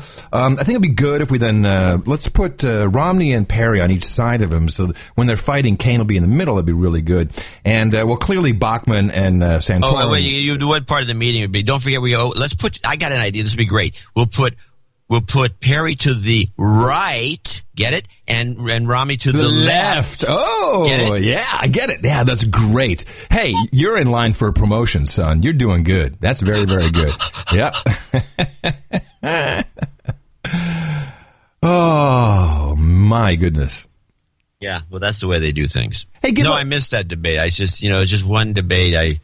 I knew there'd probably be a clip or two in there that would be, interesting. No, that was the only one. Isn't this basically the same show, and then Perry is the one who carries it. They did, he wasn't going to do this debate, and he was going to skip a few of them because every time he does one, he makes a bigger idiot out of himself. But I think they insist because he's the one who's bringing in the ratings. Of course. And the next one will be, it's going to be Bonanza again next week. Yeah. Or next time. On the next episode. Next week. On the next episode. The next episode of American Gladiators. It's like Jeopardy, only with dumber questions. It's great. I think they should actually answer, what is the EPA? That's how I should answer the questions. And Maria Bartiromo was asking questions, and Kramer. Kramer? Yeah. What's he got to do with it? He works for MSNBC or CNBC. It was on CNBC. Yeah, it was on CNBC. And Maria Bartiromo and the whole thing. They got a million hosts at that place. They don't need Kramer's kind of an idiot, a clownish character. I don't know why you put him up there. An idiot. I just like to say hello to all the smoking slaves in Euroland. As per November 17th, all of your smokes will be of the lower ignition propensity version. And I bring this up for a very specific reason. Let me explain what this is. A law passed in Euroland, which needs to be implemented by November 14th, that cigarettes, manufactured cigarettes that are sold by law have to be lower ignition propensity. And what they've done is they've put rings on the cigarette of what they call a natural substance, although nowhere do I see actually what the natural substance is, that will make the cigarette go out after like 40 to 40 seconds. So you can't burn to death in bed. What? Yeah, that's what it's for. Is this a real problem in Europe? Yeah. In Euroland? What am I thinking? 200 people a year die because of smoking in bed. So they felt it necessary to change the entire industry, the entire manufacturing of cigarettes, to the LIP, which is a nice acronym, LIP, the lower ignition propensity. So it'll go out. If you don't keep sucking on that thing, it will go out and you have to relight it so you don't kill yourself. It's going to make people smoke more. Well, that's the groovy part. That's why everyone's like, hey, this is cool. And B, who the hell knows what this natural substance is?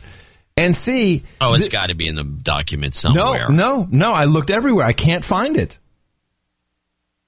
They keep saying they have a whole question and answer sheet, how you're supposed to answer this if questions arise. And it's like, it's a natural substance. They don't say what it is.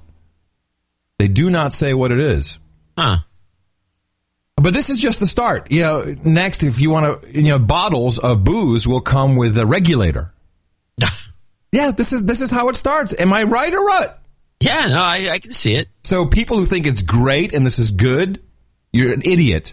Because this is just the beginning of what's going to happen in Euroland, and this shiza is going to propagate everywhere. You're going to see this everywhere. Congratulations from Z100. I got a natural substance. I'm trying to find it in the Book of Knowledge. Yeah, and it's good not luck. There. No, it's not. Good luck on that. I'm going to find it.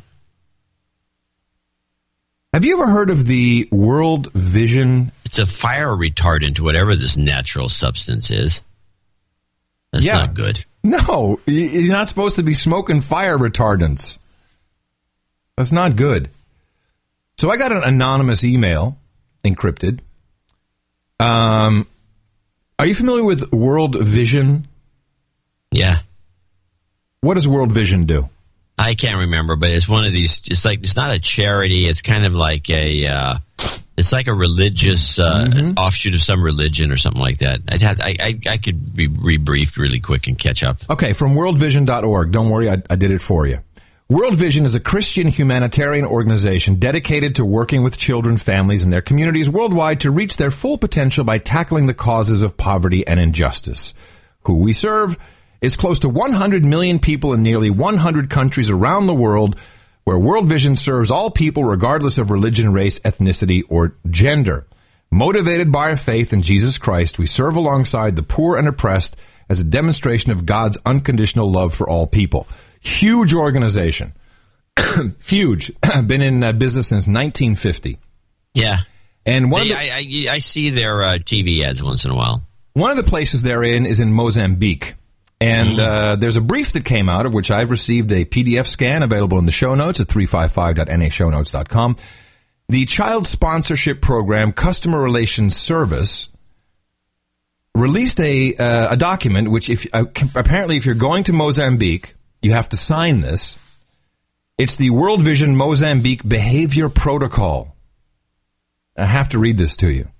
We as World Vision Mozambique love and care about children. As we work in the communities, we would like children and their families to feel comfortable and at ease, but we also want our visitors to have a positive experience when visiting our programs. Therefore, we expect all our visitors to observe the following code of conduct when in the communities. Are you ready, John? Yeah. Treat children with respect and dignity.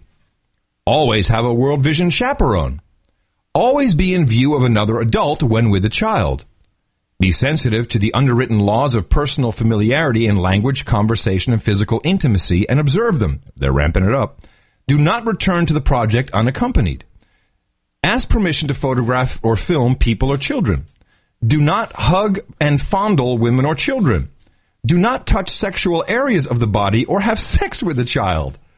I mean, hello? Is this a problem that we have to have, it's like, do they have to actually make you sign this? It's hilarious. Do not expose anyone to sexual material. I mean, it's really scary. Someone needs to investigate that charity. Do not have sex with children while you're here. Oh, bummer. Damn. Oh, man, that's why I went there. Well, apparently, there's been a problem. Ugh.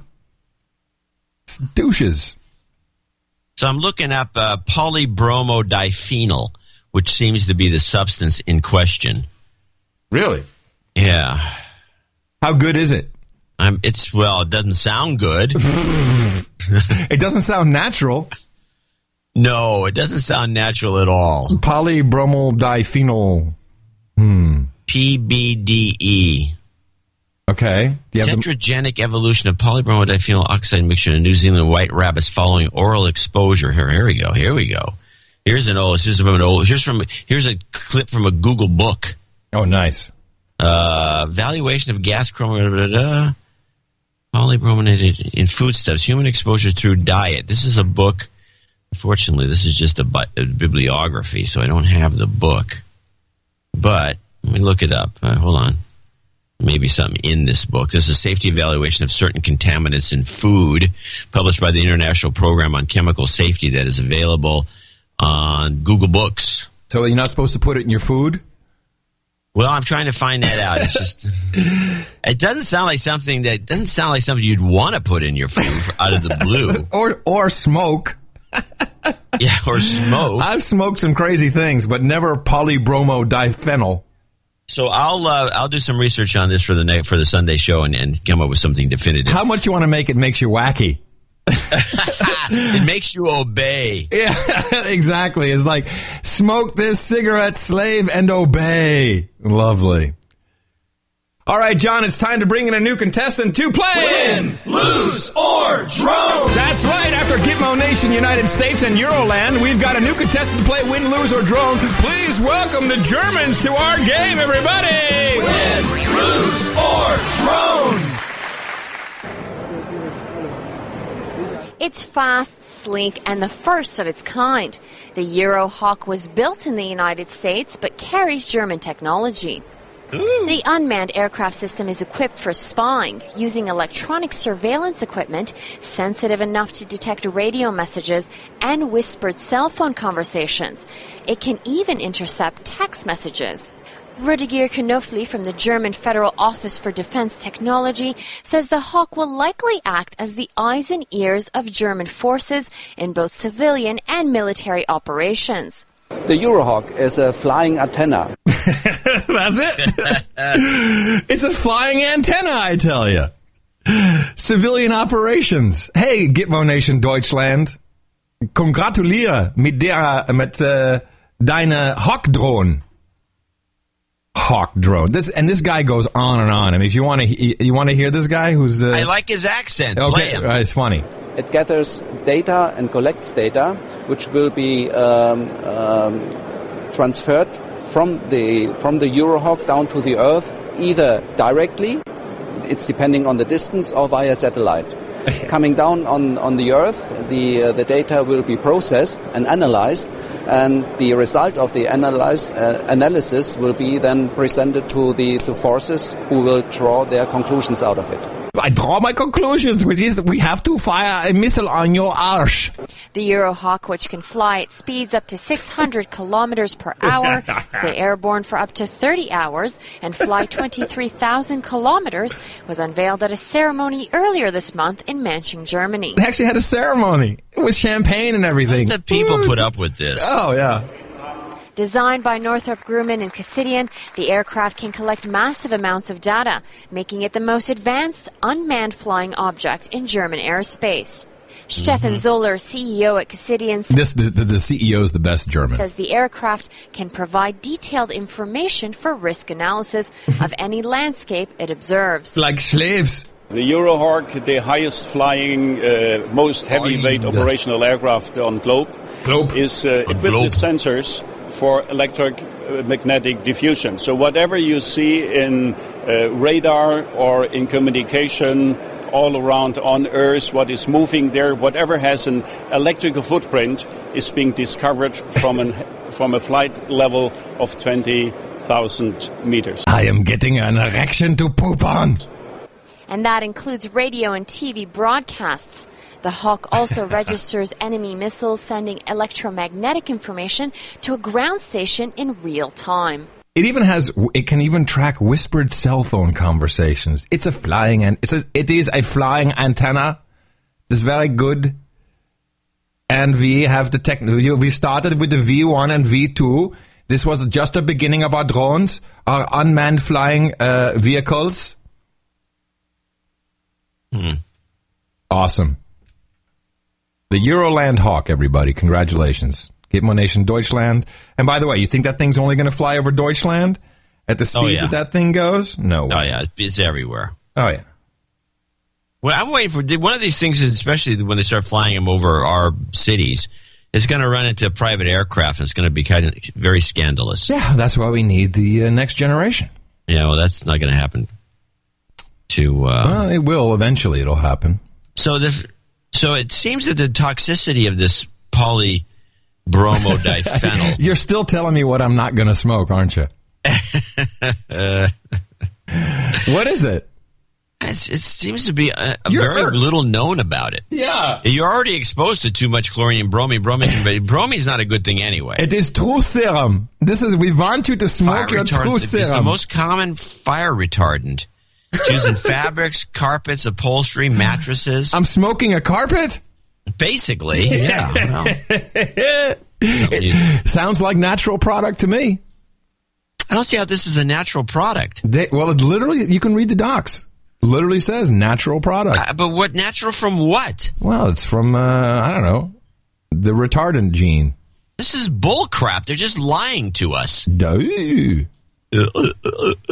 which reminds me, so I'm listening to the Jon Stewart show, and I realize, they have this big deal about, the Republicans and Democrats, they never get together in this country. I'm now convinced this all stems from Nancy Pelosi, who is an evil liar who can't stop lying under any circumstances. She is just pathetic. Things I just talked about. So what I would like to see, you say, when is the point? I think the point is now when we should say to the 12 people on the super committee, get in a room, sit down, reach agreement on public television.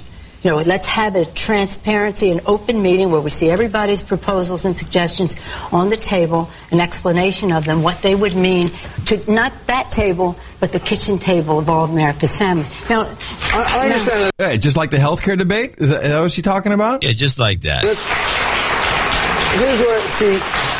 This is where it's difficult for when the Democrats were in charge, they had an opportunity to put forth a budget.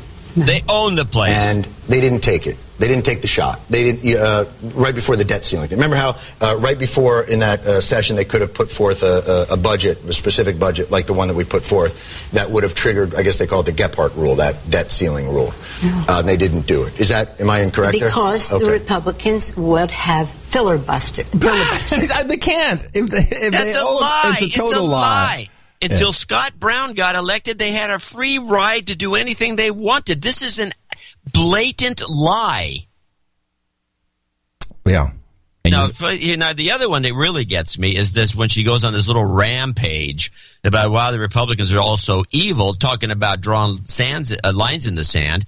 Listen to this litany of hate. We don't want any more government that we need, but we have to also recognize that we have two different paths here. One path, bless their hearts, the Republicans, they do what they believe. And they do not believe in Social Security, Medicare, Medicaid, clean air, clean water, food safety, public safety, public education, and there are some. Right. Okay. Yeah, the Republicans don't believe in education. No. They don't believe in food safety. No. They don't believe in Medicare, even though I believe it was the Republicans who put Medicare into play. Yeah. This is just a lie. It was so annoying to listen to this woman, 71-year-old bag, local girl, who's also one of the richest people in Congress, by the way, lie like this. And then the crowd, the Republicans, they hate us. This kind of thing, this is what's the problem. It's her. Anyway, that's my John C. Dvorak's pet peeve of the day. It's been a while, but I think that was well-deserved. Yeah. So there was a story in the New York Times that someone sent to both of us about the Runners magazine. Oh, yeah. And I got a little piece from this here. People should listen carefully to this story as you relate it. Yeah. When a few of Nike's shoes didn't fare so well in the 1981 reviews in the magazine, the company pulled its $1 million advertising contract with Runner's World magazine. Nike already had started its own magazine, Running, which would publish shoe reviews and commission star writers like Ken Kesey and Hunter S. Kesey and Hunter S. Thompson. According to Anderson, Nike would never advertise with me again, he says. That hurt us bad. In 1985, Anderson sold Runner's World to Rodale, which he says promptly abolished his grading system. Today, every shoe in Runner's World is effectively recommended for one kind of runner or another. David Willey, the magazine's current editor, says that it only tests shoes that are, quote, worth our while.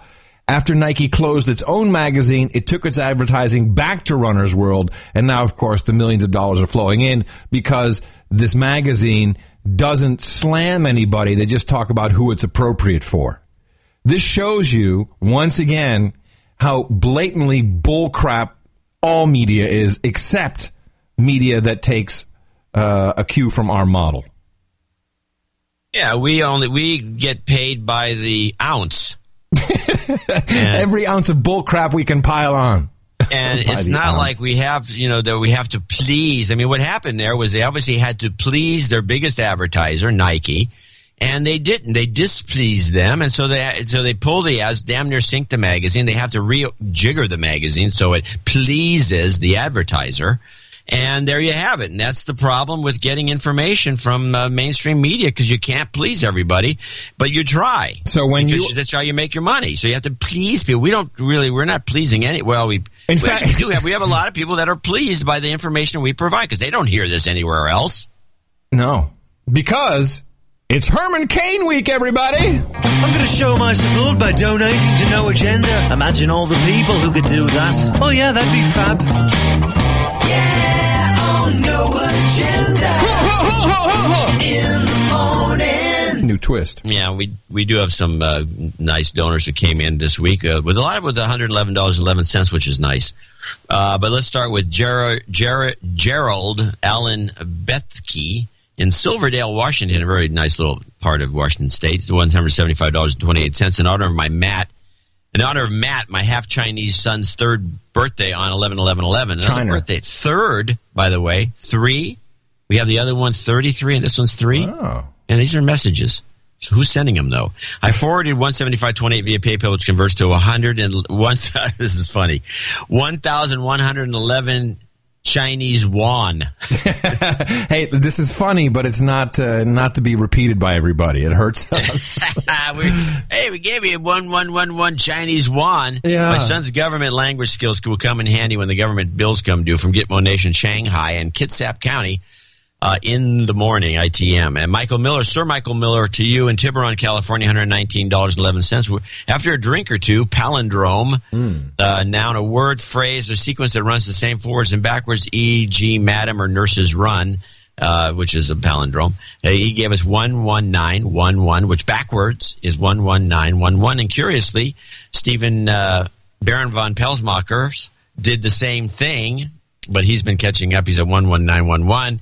And it's also for 1111 sweepstakes. And he also, von Pelsmacher, also contributed 11811, which is another palindrome. And then we dropped down to our $111.11 donors, including Sir Adam Kolb, or Colby in Menasha, Wisconsin, Holmes Disposition Corporation in Newburgh, New York, Anastasia Treckles in Highland, Indiana, $111.11. In the morning, guys, I need to put in for my 1111 karma, because No Agenda karma works. After my recent birthday donation to No Agenda, my mom was diagnosed with cancer, but karma stepped in and ensured that after the tumor was removed, she would be clear and does not have to go through chemo. Wow. Yay, Mom. Now my grandma could use some of that No Agenda magic and census 111111 super karma. Maybe there will be a little bit left over for me as I struggle through my last classes for my PhD and move on to comprehensive exams. Thanks, guys, for keeping me fully entertained and turned on to what's going on in this crazy world. Happily, the influx of donations will bring back a lot of extra karma for you and your families as well. Keep up the great work. And her name is pronounced Treckless. I keep saying Treckles. Treckless. Here's some karma for her. Very happy for Mom, by the way. That's great. You've got karma. That's awesome. We love Moms. Yeah. Anastasia Treckless. Treckless. That means she doesn't like to go out. Scott Shellhammer, Virginia, $111.11, enclosed a money order. Unfortunately, I'm just getting by, so I can't afford to give the big donation. I wasn't going to donate until I heard the October 30th show where you played clips of Clinton and Napolitano getting owned. Ron Paul kicking Blitzer's shill ass, and Judge Napolitano with Farage talking crystal ball sense on Europe. Crystal clear, not crystal ball. Yeah. You know, if you didn't correct it, it wouldn't make any big deal. The show 352 was so kick-ass that I decided to bite the bullet and get on the 1111 gig, and I hope you continue providing the audience with exemplary analysis. Your assertion that the level of donation is directly proportional to your show quality is bullshit. However, you got me on this one. Well played, sirs. Please send karma to Kathy in New York. She's going through chemo, and a shot of the good stuff will help. Please call out cancer as a douchebag. Yeah, all right. You've got karma. There's the karma. And here's to the cancers. Douchebag. Andrew Rye in Richardson, Texas, $111.11. Like to make this donation for his son Jack, who turns 3. Hello. Yo. On 111111. The numerology was too great for me not to donate. I'm a longtime $5 a month subscriber and a Texas slave who's just getting by. I like to call out my brother Mike as being a douchebag. Douchebag. Please make a birthday call out to my awesome son Jack, which you'll do later. Thank you both, John and Adam, for fighting the good fight and entertaining me on my drives. I'm proud to be a raging donor and not a flaccid boner. No agenda. It makes your penis grow big. And the following people gave us $111.11 to commemorate the day tomorrow. Astak Christensen and I don't know where this is. Olsund Morog. Benjamin Deming in Ripley, Tennessee. Brad Chesnowski in Bell River, Ontario. Hans Schultz and Bad Dober in Deutschland. Hans-Jörg. Okay, I got a mess on my screen. Me too. H.J. Schmidt in Utrecht. James Ogilvy in Simsbury, Connecticut. John Rodsvilla in Glen Mills, Pennsylvania. And then we go to Linus Askengren. I don't know. What do you think? Yeah, Askengren, probably, yeah. Huding, Sweden. Hudinge. Hi, John and Adam. Thank you for the great product. You keep me informed and entertained for the 4+ hours every week. It's probably close to 5-ish. So here's my $111 value. For value, can you please send some karma to my brother Jasper, who's going through a hard time after beating cancer. A lot of cancer stories. I'll give him a little karma. Yeah, of course. Fuck the cancer. You've got karma. I believe I found the start of the Eric Spring internet in the suitcase. He's got a link that we'll look at. Keep up the amazing work of the best podcast in the universe. Regards. Mitch Bidron in Long Beach. In the morning, John and Adam, I'm throwing in this donation out late, but I'm in desperate need of karma for my wife, Jill. She's 2.5 years into an illness, constant headache. Tomorrow morning, she's getting an epidural in her neck. Oh, all right. Hold on. Get some anti-epidural karma. You've got karma. A lot of MILF would do wonders. Oh. MILF? That's one mother I'd like to Hell yeah, baby. Nathan Marshall, Sir Nathan Marshall in Grand Forks, North Dakota, $111.11. Was finally able to scrape more money together for the greatest podcast in the universe after being unemployed for the past 4 months. Finally got a job cooking and would like some karma because I'm still just getting by on like one of the fancy podcasting licenses from the Podfather himself. Okay, got that noted. You've got karma. Robert Clayson, Sir Robert Clayson in London. All he says is he's got $111.11, but he says he needs his karma shot for reasons. Various reasons. Yeah, he knows. You've got karma. Okay. Robert Tennant in Cambridge. Hi, John and Adam. Here's $100 for 11111 with my Deuce Club membership in 3 months of 111. That makes a nice 333.33 magic number, and a third of a knighthood. Could get a karma call for my new grandson Jan born Tuesday in Haarlem. Ja, Jan in Haarlem Jan. Gitmo Nation. Hey Jan, gefeliciteerd en welkom op aarde. You've got karma. And that's for Rob and his lovely partner Dana. TipTopWebsite.com, our friend our buddy, there. yeah, our buddy. Our buddy, $100, Oscar Nadal, Tijuana, 5601. Hi, John and Adam. Been a week without an internet, no agenda at home. I'm starting to get the shakes. Definitely need my red pill dosage, truth, to keep me sane. I was already planning to donate this week, but what better way to let you guys know you're an important part of our sanity? The 99% boners should try to go to a week or two without you guys and see what they think about changing to the 1% side from the El Conqueso compound. Nice. In Tijuana. Oscar Nadal, a.k.a. the Romantic Hispanic. P.S. Yesterday was the Mexican Standard 9/11/11, so he had to donate again. I like that. Okay. Kylene Babcock, I'm guessing. What do you think? Yeah, Babcock. Well, Babcock, yeah.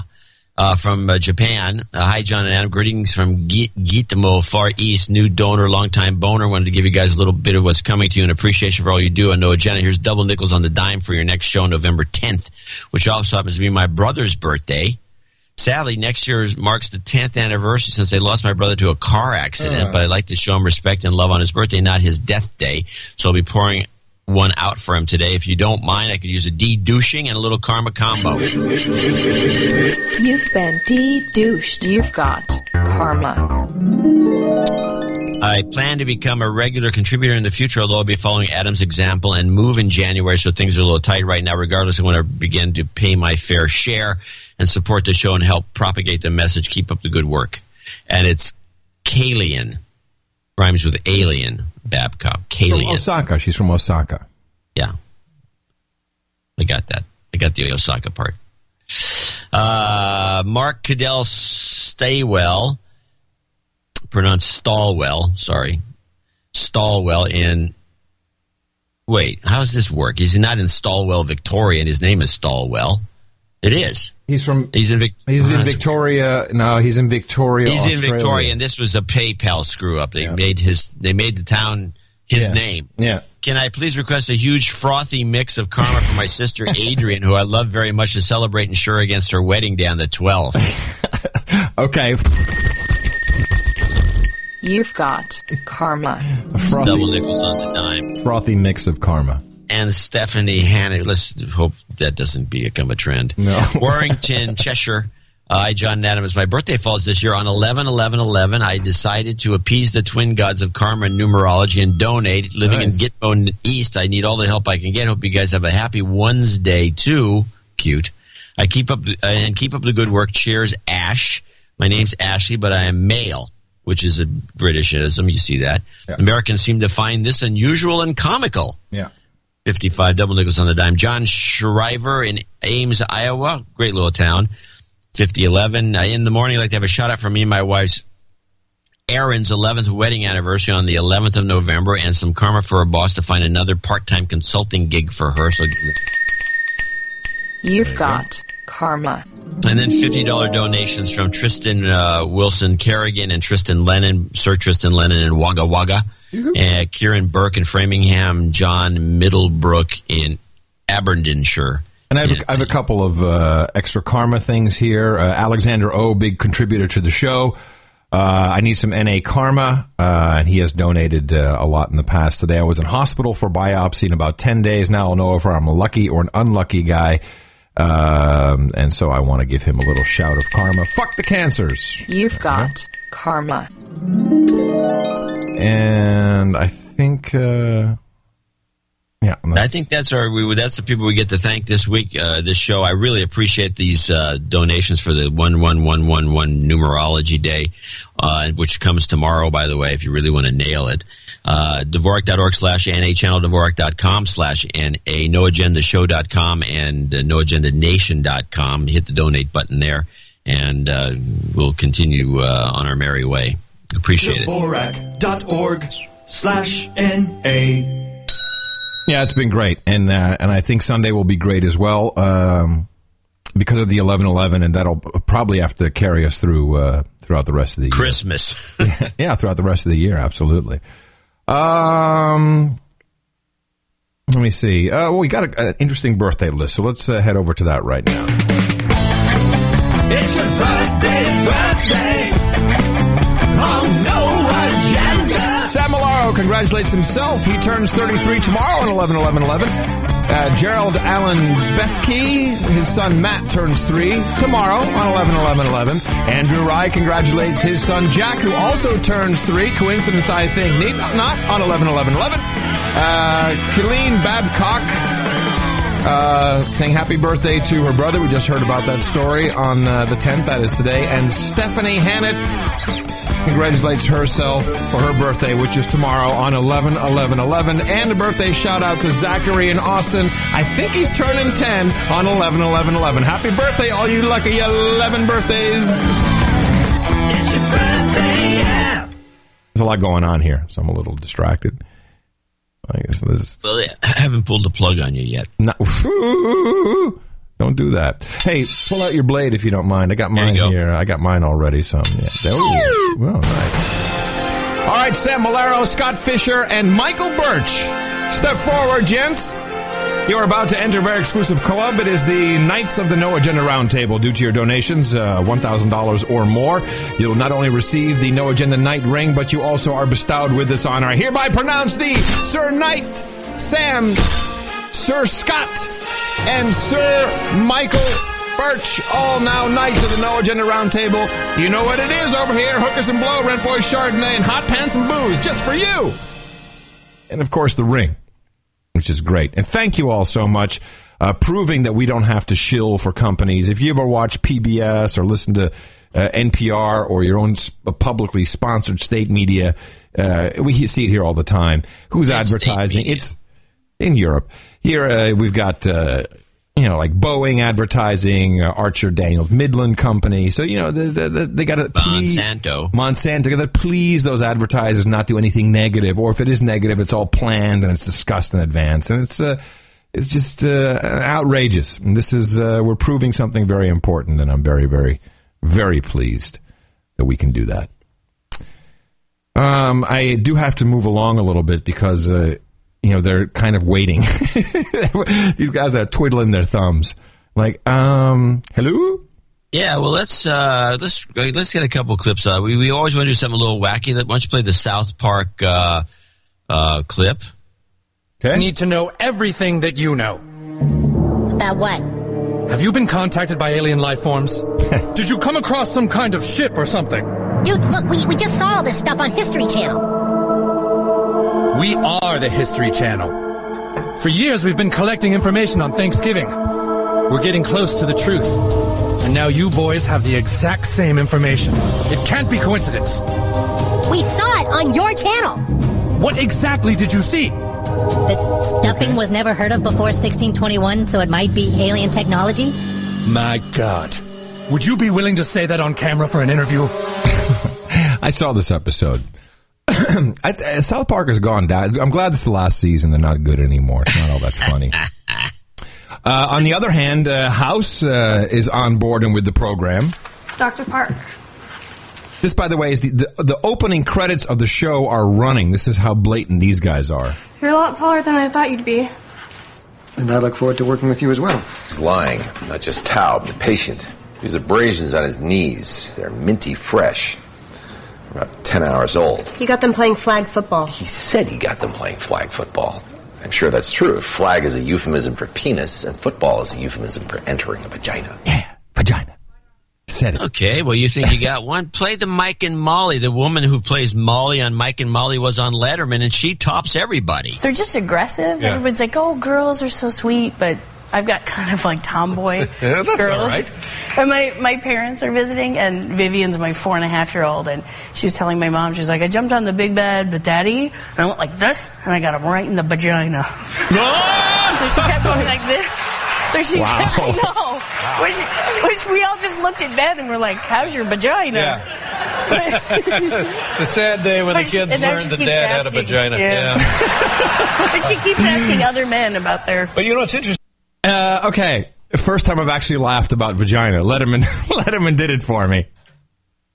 No, I didn't. I still think it was like too much. Of course, so CBS is like, on board. What is the deal? Well, we're just waiting for the ads. It's coming. Yeah, that's what you have to say. There's something else going on with this vagina thing. Yeah. Okay, now on a more serious note, I do have a clip. I want you to try to figure out what this might be about. This completely, I think it may just be a bad translation. I'm not absolutely sure, but this is a report on Iran, and then they have Ahmadinejad yakking away with a translator going, and then he drops his little bomb at the end. I'm thinking, what? I think it's devastating in that it establishes beyond a shadow of a doubt that Iran was engaged in R&D work. There's no smoking gun here that says that Iran is continuing today to develop a nuclear weapon, but certainly it was engaged in activity. The report makes 3 key points about Iran's nuclear program. It says Iran has tried, sometimes successfully, to procure what it needs for a weapon. It's also acquired the know-how to make a bomb from a clandestine nuclear supply network. And the report says Iran has tried to design a nuclear weapon and test some of its components. Those countries, especially Israel, who've said for years that Iran wants a bomb, are saying, we told you so. The big and potentially dangerous question is what happens next. The winter's arriving in Tehran, and it could feel even colder there if new sanctions are imposed, which the US and Britain would like. But President Ahmadinejad hasn't been deterred by 4 previous rounds of UN sanctions, and he dismissed the report as the work of American puppets. We won't attack them, he said. We'll defeat them through our thinking and our software.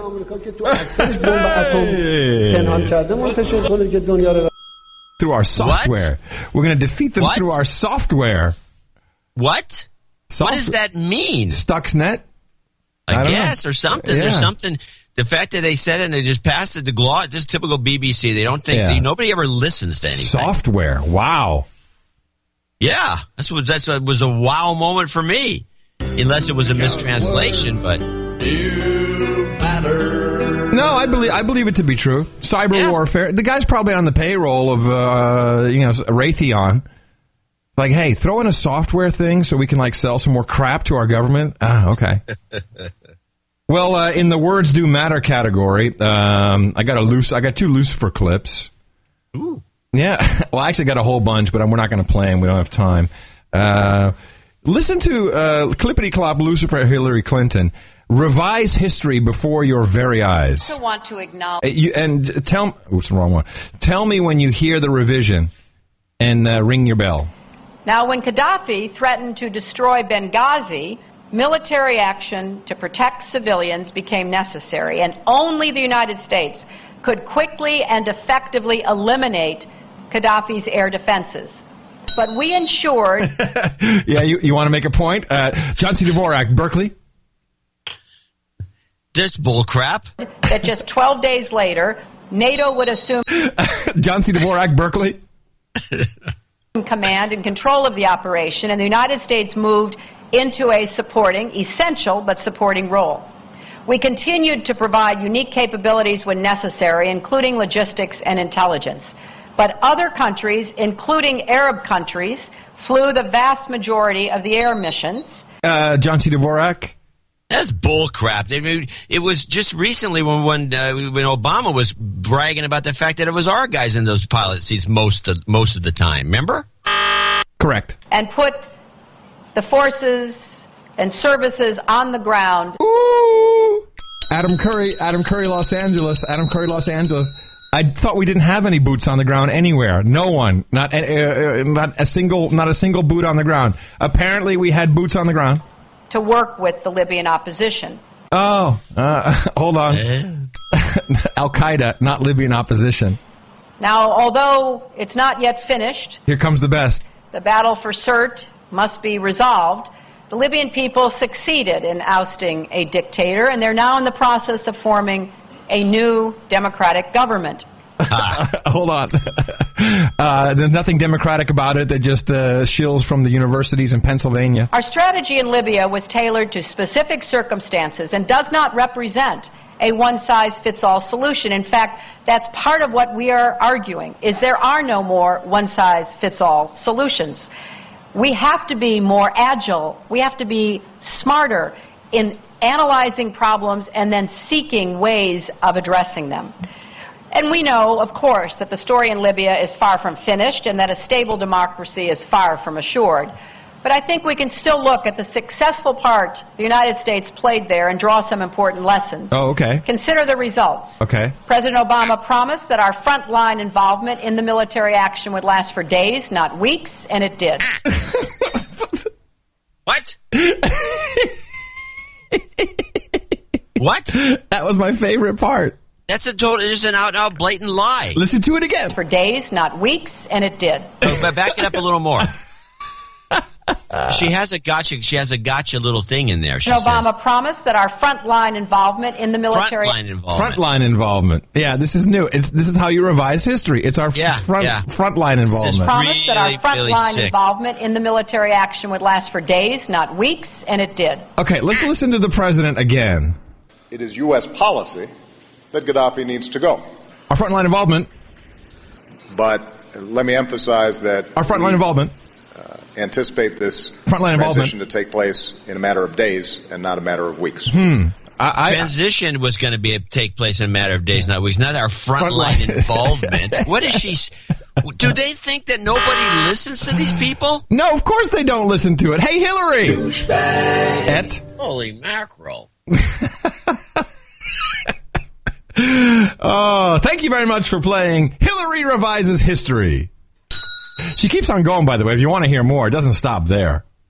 I think we've heard enough. I mean, we can put on. We can. If you got any more clips of this of her, we can do it on the Sunday show because I know we have to close this show. Yeah, we do. I have. I've got a Bahrain script from Hillary because I got this whole thing on the NDI, which I will do on Sunday. I'm going to save it for Sunday because I figured. I also want to talk on Sunday. It turns out that Eddie over at the office went over to a rock concert. Or some rock thing, and he met up with a guitarist there, fairly famous. If people know, you went by the nickname Boots Electric, but he's Jesse Hughes, right? And he's with a major metal band, and he was going on and on about all kinds of conspiracy chit chat with Eddie, who apparently hung out with him for 6 hours as they talked with each other. Once Eddie said, You ever listen to No Agenda? And the guy says, yeah, all the time. And Hughes says, yeah, that show's great. Not only is it great, it's the best podcast in the universe. It is. And so apparently he's really adamant about discussing, and I think we'll maybe discuss it a little bit, the Sonny Bono assassination that took place back when. And, assassination. Huh. And it was all part of the Mena, Arkansas. Clinton, yeah, the whole thing. And and what's curious about it, I was looking back into it, and I think what we're discussing is that it came back up into the conversation in a big way in 2008. But once Obama was elected and the Clintons were back in power, as it were, it was you haven't heard another thing about it. Huh. I got to look into that. Got to look into that. Yeah, look at Sonny Bono murdered. Yeah, because he hit a tree. Yeah, supposedly, but then when the autopsy, he had the back of his head clubbed in by a butt of a 9mm. He was skiing backwards. What's your problem? It's very, very simple. If you want, I have an end of show clip which is kind of appropriate. It's from our show, episode 110 from 2009, and it's in the show notes if you don't think we should play it. It is our discussion and the clips of my appearance on MSNBC when just after Michael Jackson was killed. And they killed. You're right. Yeah, I love this clip. So it's like 6 minutes, so it's long because it's us bantering as well, talking about it. Do you want to do that, or leave that in the show? Yeah, play it at the end to give people a couple extra minutes, and then we'll see them again on Sunday. So we want to thank everybody who donated to the show and hope we get more. And so I will upload the show and then skedaddle out of here as quickly as possible. Wagons eastward. We're on our way to Austin, Texas. We'll be driving through Arizona and New Mexico. We're going to try and visit some nights on the way. We're not quite sure if we don't know. We don't know nothing. But we're kind of crazed here, and we're keeping the connection up. And Sunday, I will be coming to you from God knows where. And it will probably be a complicated show because I'll be in some hotel in La Quinta. Or maybe a Motel 6, or who knows. It only takes one day to drive there. To Texas?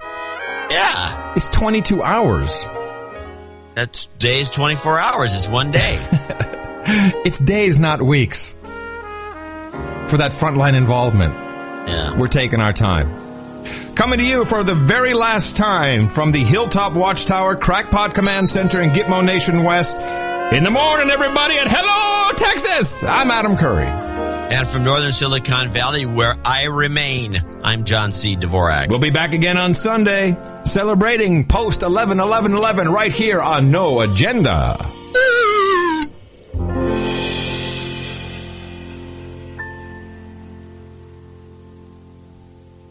And an hour and a half, 2 hours with the crew, and exactly 12 seconds showed up on air.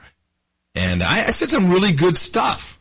And so then MSNBC sends me an email. Hey, would you like to be on? It's like, yeah, okay, I'll do your show. If you give me the, the title is Adam Curry. You can say ex-MTV VJ and just put in there presidentmevio.com. And it was kind of funny because this was the day, I guess it was Thursday or Friday, when they announced the big tribute at the Nokia Theater at the Staples Arena which they kept saying over and over and over again, as if these guys, had benefited almost. I mean, I know that's the real name of the arenas, but geez, it just comes across kind of eerie. And so they have a location shoot. They're outside this press conference, which was a total dud, by the way. Hey, here's the news. We're not going to tell you anything about the concert, nothing about the tribute, but here's the mayor to tell you about how cool they are at controlling the crowds. And there's no more information. Enjoy your live shoot. So they're just trying to fill up time because they got they got all the reporters out on the scene. And so I'm on for about 5 minutes. I'm going to play you a little bit of the beginning, and then I'll play you the real zinger I got in there at the end. Won't be able to see very much. So this is she's talking to the Chris from MSNBC is talking to the councilwoman and acting mayor of Los Angeles. Councilwoman and acting mayor Jan Perry, it's really nice of you to come over. I know it's been a busy number of days. Oh, you're so cool. Thank you. It's so hard. It's so horrible, all this work you're doing. Okay, so thanks so much. Well, it helps to get the word out. Okay, yes. Thanks so much. Thank you very much. And the word, by the way, is if you don't have one of the 17,000 tickets, don't show up. Michael Jackson and MTV could either have become an American institution without the other. The 1980s witnessed the birth of music television and the transformation of Michael Jackson from superstar to global sensation. Just 2 years after MTV's launch, Jackson released the 14-minute Thriller video, and the music changed the world forever. Forever. Yeah, listen to how I come in, because I'm prepared, right? I'm gonna really get into it and really roll. Some say Jackson desegregated MTV and ushered in the era of elaborate and high-tech music videos. Joining us now via Skype is Adam Curry, former MTV VJ. Adam is also president of Mevio.com. Adam, I have to tell you that one of the things that strikes me as I've watched Thriller over the last several days. And this is so funny because I actually made reference to what she's saying, that I've watched Thriller. They don't play Thriller. Have you seen Thriller in its entirety anywhere in the past 2 weeks, John? Anywhere? Have you seen the 14-minute video play? Who's going to play it? Of course not. Of course not. You can't hear that music playing. You can't have that video playing without stopping what you're doing and watching. Talk about the impact on Please talk about the impact. Popular culture of that Thriller video and even earlier Michael Jackson videos. Well, Chris, it was really tremendous, and unfortunately, there's hardly a channel that plays the video in its entirety anymore. It was about 14 See, that was my little zing at MTV. minutes long, which, of course, was completely groundbreaking for the format of music video. Now, listen to what I say. She talks about desegregation, but I just call it. At the time. It did more. It combined conceptual footage with dance, with performance. It also made directors important all of a sudden. John Landis, very famous film director, directed the Thriller video. Vincent Price, famous from many movies with his voice, was a part of it.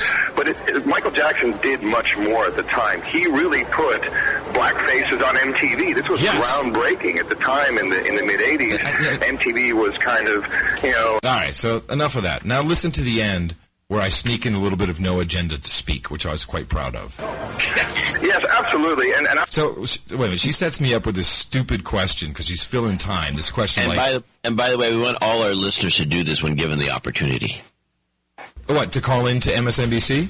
No, to get in that little no agenda speak. Oh, yeah, if you can. Absolutely. Here it comes. We know. I'm sorry. Right now the coffee is being delivered. Hold on. I'll sign for you.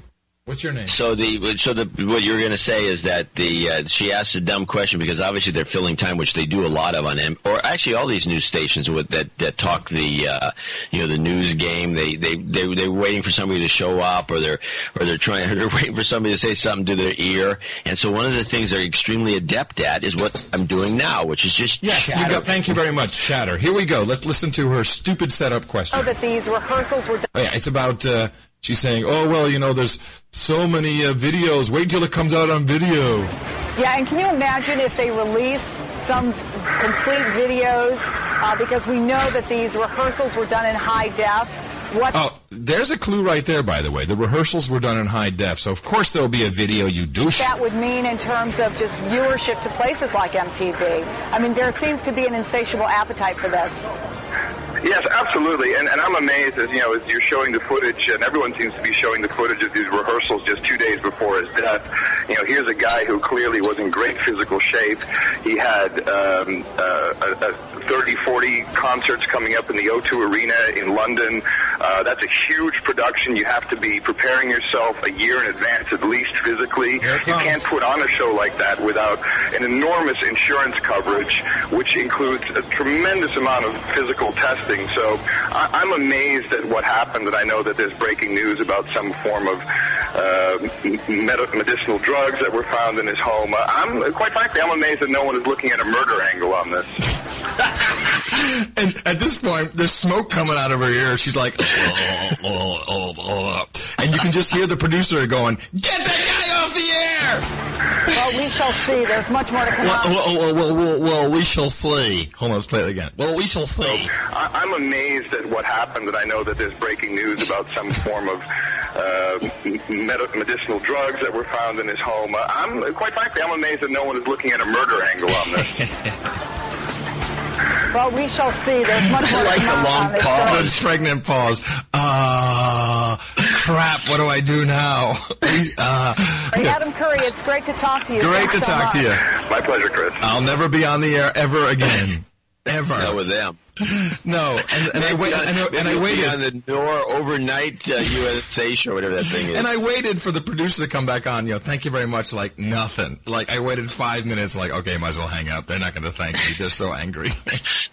You're like, don't pick it up because I don't want you cussing him out. Oh my goodness! You son of a bitch! We're not supposed to be talking about it. And of course, I'll put the entire interview up in the show notes at noagenda.media.com and noagenda.squarespace.com. Adios, which is mofo.